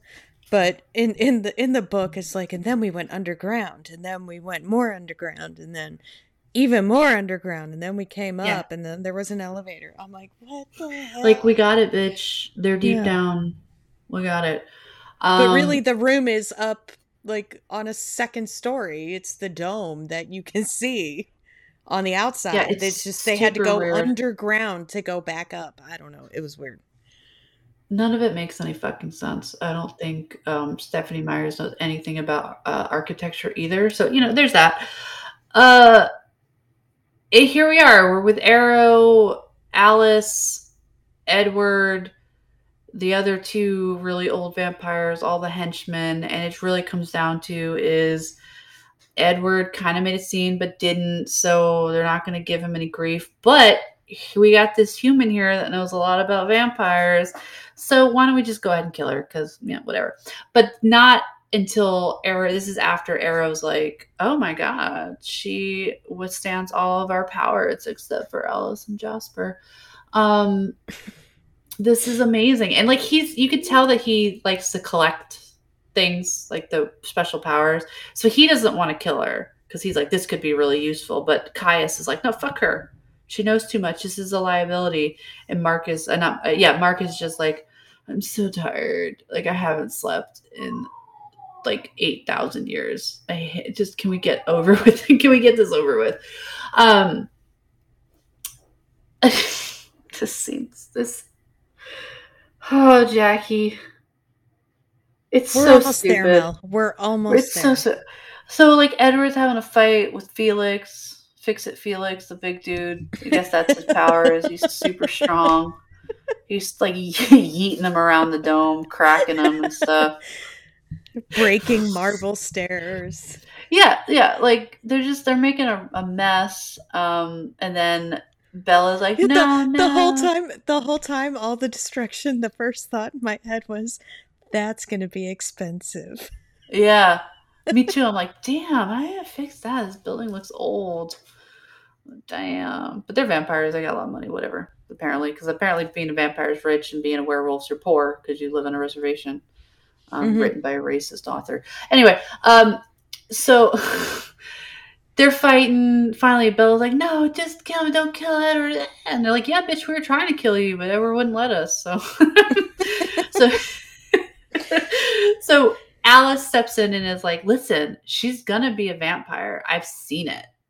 And so Arrow like touches her hand and is like, oh yeah, I guess, oh, this is cool. This is fascinating. Okay, I guess go, make arrangements, do what you gotta do.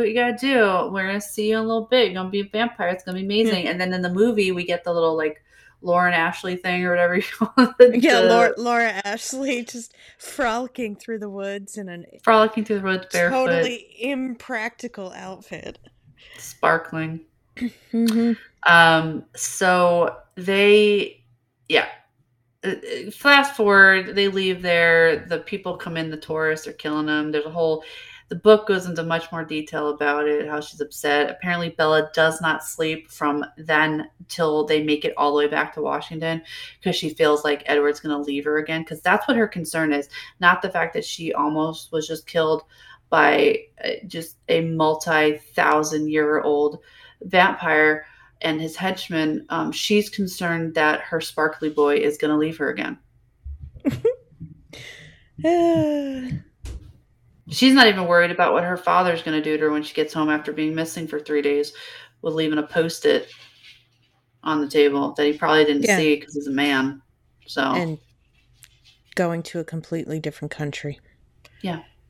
Yeah, so that's what she's concerned about. And Edward's like, don't be silly. Like, she says it, and he's like, I'm going to be right here. That doesn't happen in the movie. They just kind of show up, and he's like, I'm here forever. I love you. And she's like, oh, finally. And she's like, Jacob who? Um, just spent the last 6 months with this boy, but now fuck him. Yeah. So Charlie doesn't like Edward, rightfully so. I don't either. But he's here to stay. And then she's like, listen, you got to make me a vampire because Volturi are coming, and I don't want to put that on your family. Now, in the movie, it seems a bit more like, this is what I want. I want it. Stop saying no. Okay, let's go take a vote. Where in the book, it's explained clearly that, listen, this is on me. The Volturi are coming for me. If you don't do this, they're going to come for your whole family. So this cannot be just your decision, Edward, right? So we're going to have your family take a vote. That makes more sense to me, other than like, I want to be a vampire. And he's like, no. And she's like, all right, I know what we got to do. And then they're in his house doing a vote. Made no fucking sense. And everyone's like, yeah, except Rosalie. I think Rosalie's no is warranted, and I respect it, because Rosalie's like, I don't like this. This is not what I wanted. It sucks, and I wish somebody would have said no for me. So respect Rosalie. I think she's the only character that makes any goddamn sense in this whole saga.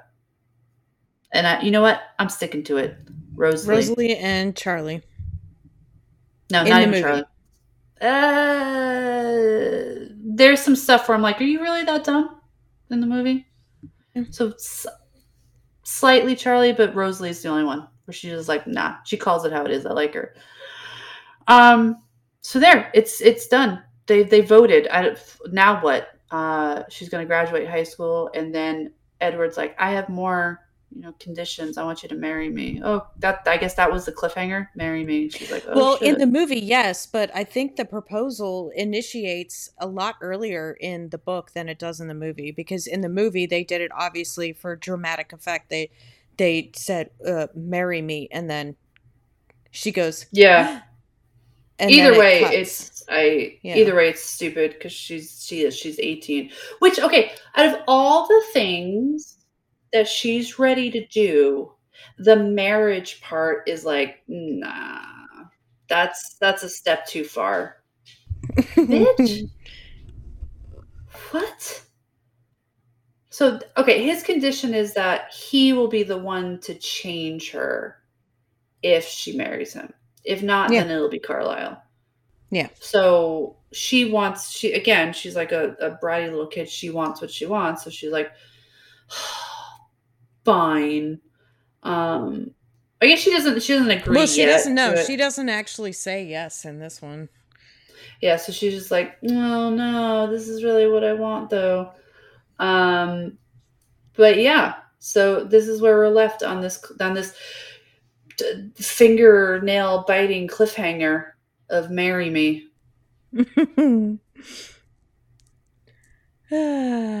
Another one is down. We're halfway there, Mel. I'm so just lost right now in life because of this.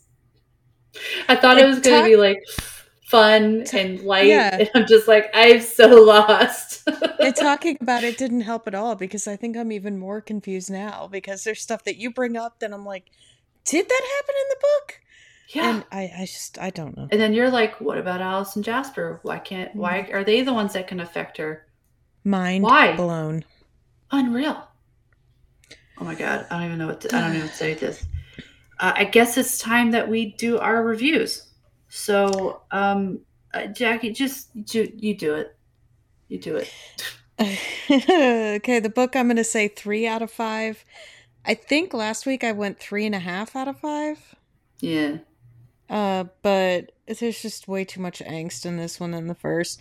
The movie is a 2 out of 10. If I have to watch it again, it's going to be a 1 out of 10. We watched this movie so many times just to understand.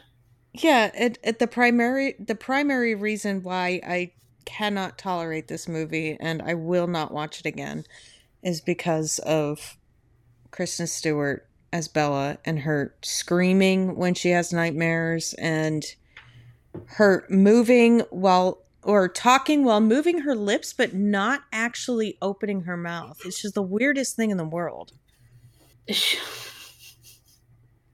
I don't. I can't. I can't. I can't. She's so bad. I really tried to like give her a break. You know, but it's really hurt. She makes the movie god awful. Mm-hmm. Even Taylor Lautner, whatever, and Robert Pattinson are not bad. They're fine. She's so fucking awful. All right. Okay. There were some scenes though with Taylor Lautner that he just stands there and the way he's positioned, I'm like, that's a really awkward stance. Like, is he trying to seem relaxed or tense? Yeah, I I don't think he just know. had bad direction. Yeah. They were more like, can you flex a bit more? Yeah. I'm not seeing enough ab. Okay. I think that's really what it is. Yeah. Which also I think is like child exploitation because I look at him and I think he's 12. Yeah. Uh, okay. Last week I gave Twilight a 4 out of 5 because I'm like, you know what? I like it. So here's how I'm going to rate this.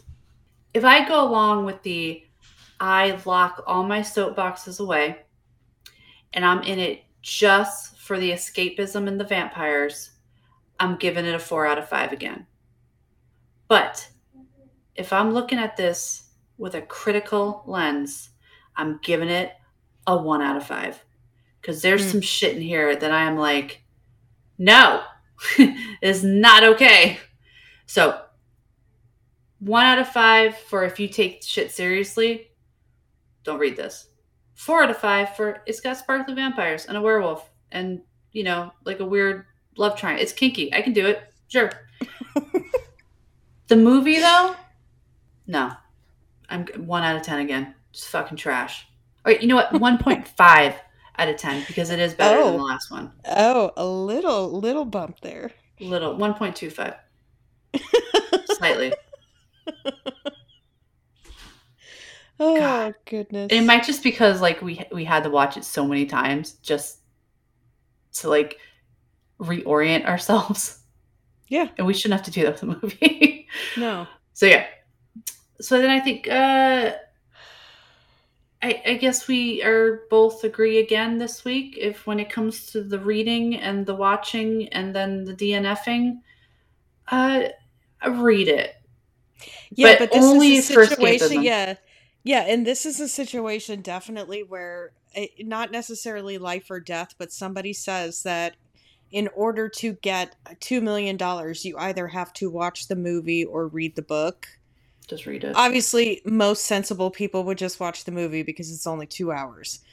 Whereas the book is going to take you longer than 2 hours to get through. But is the suffering worth it? The movie's so bad. Until like the last 20 minutes, because then Michael Sheen and Dakota Fanning come into it and they fix things. Mm-hmm. Yeah.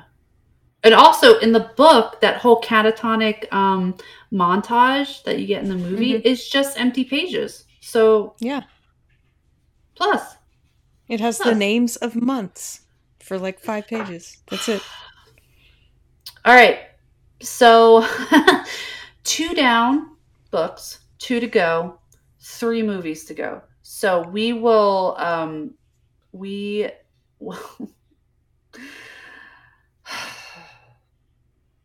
we will continue on with next week being Eclipse. We're broken. Jackie and I are broken. But we just have to get through a couple more weeks, Mel, and then we get into July. Yeah, July should be fun. July is our military month. Okay, so next week we got Eclipse. We're taking the love triangle full speed. Okay, we're getting deep into it. There's going to be a lot more shirtless werewolves. There's going to be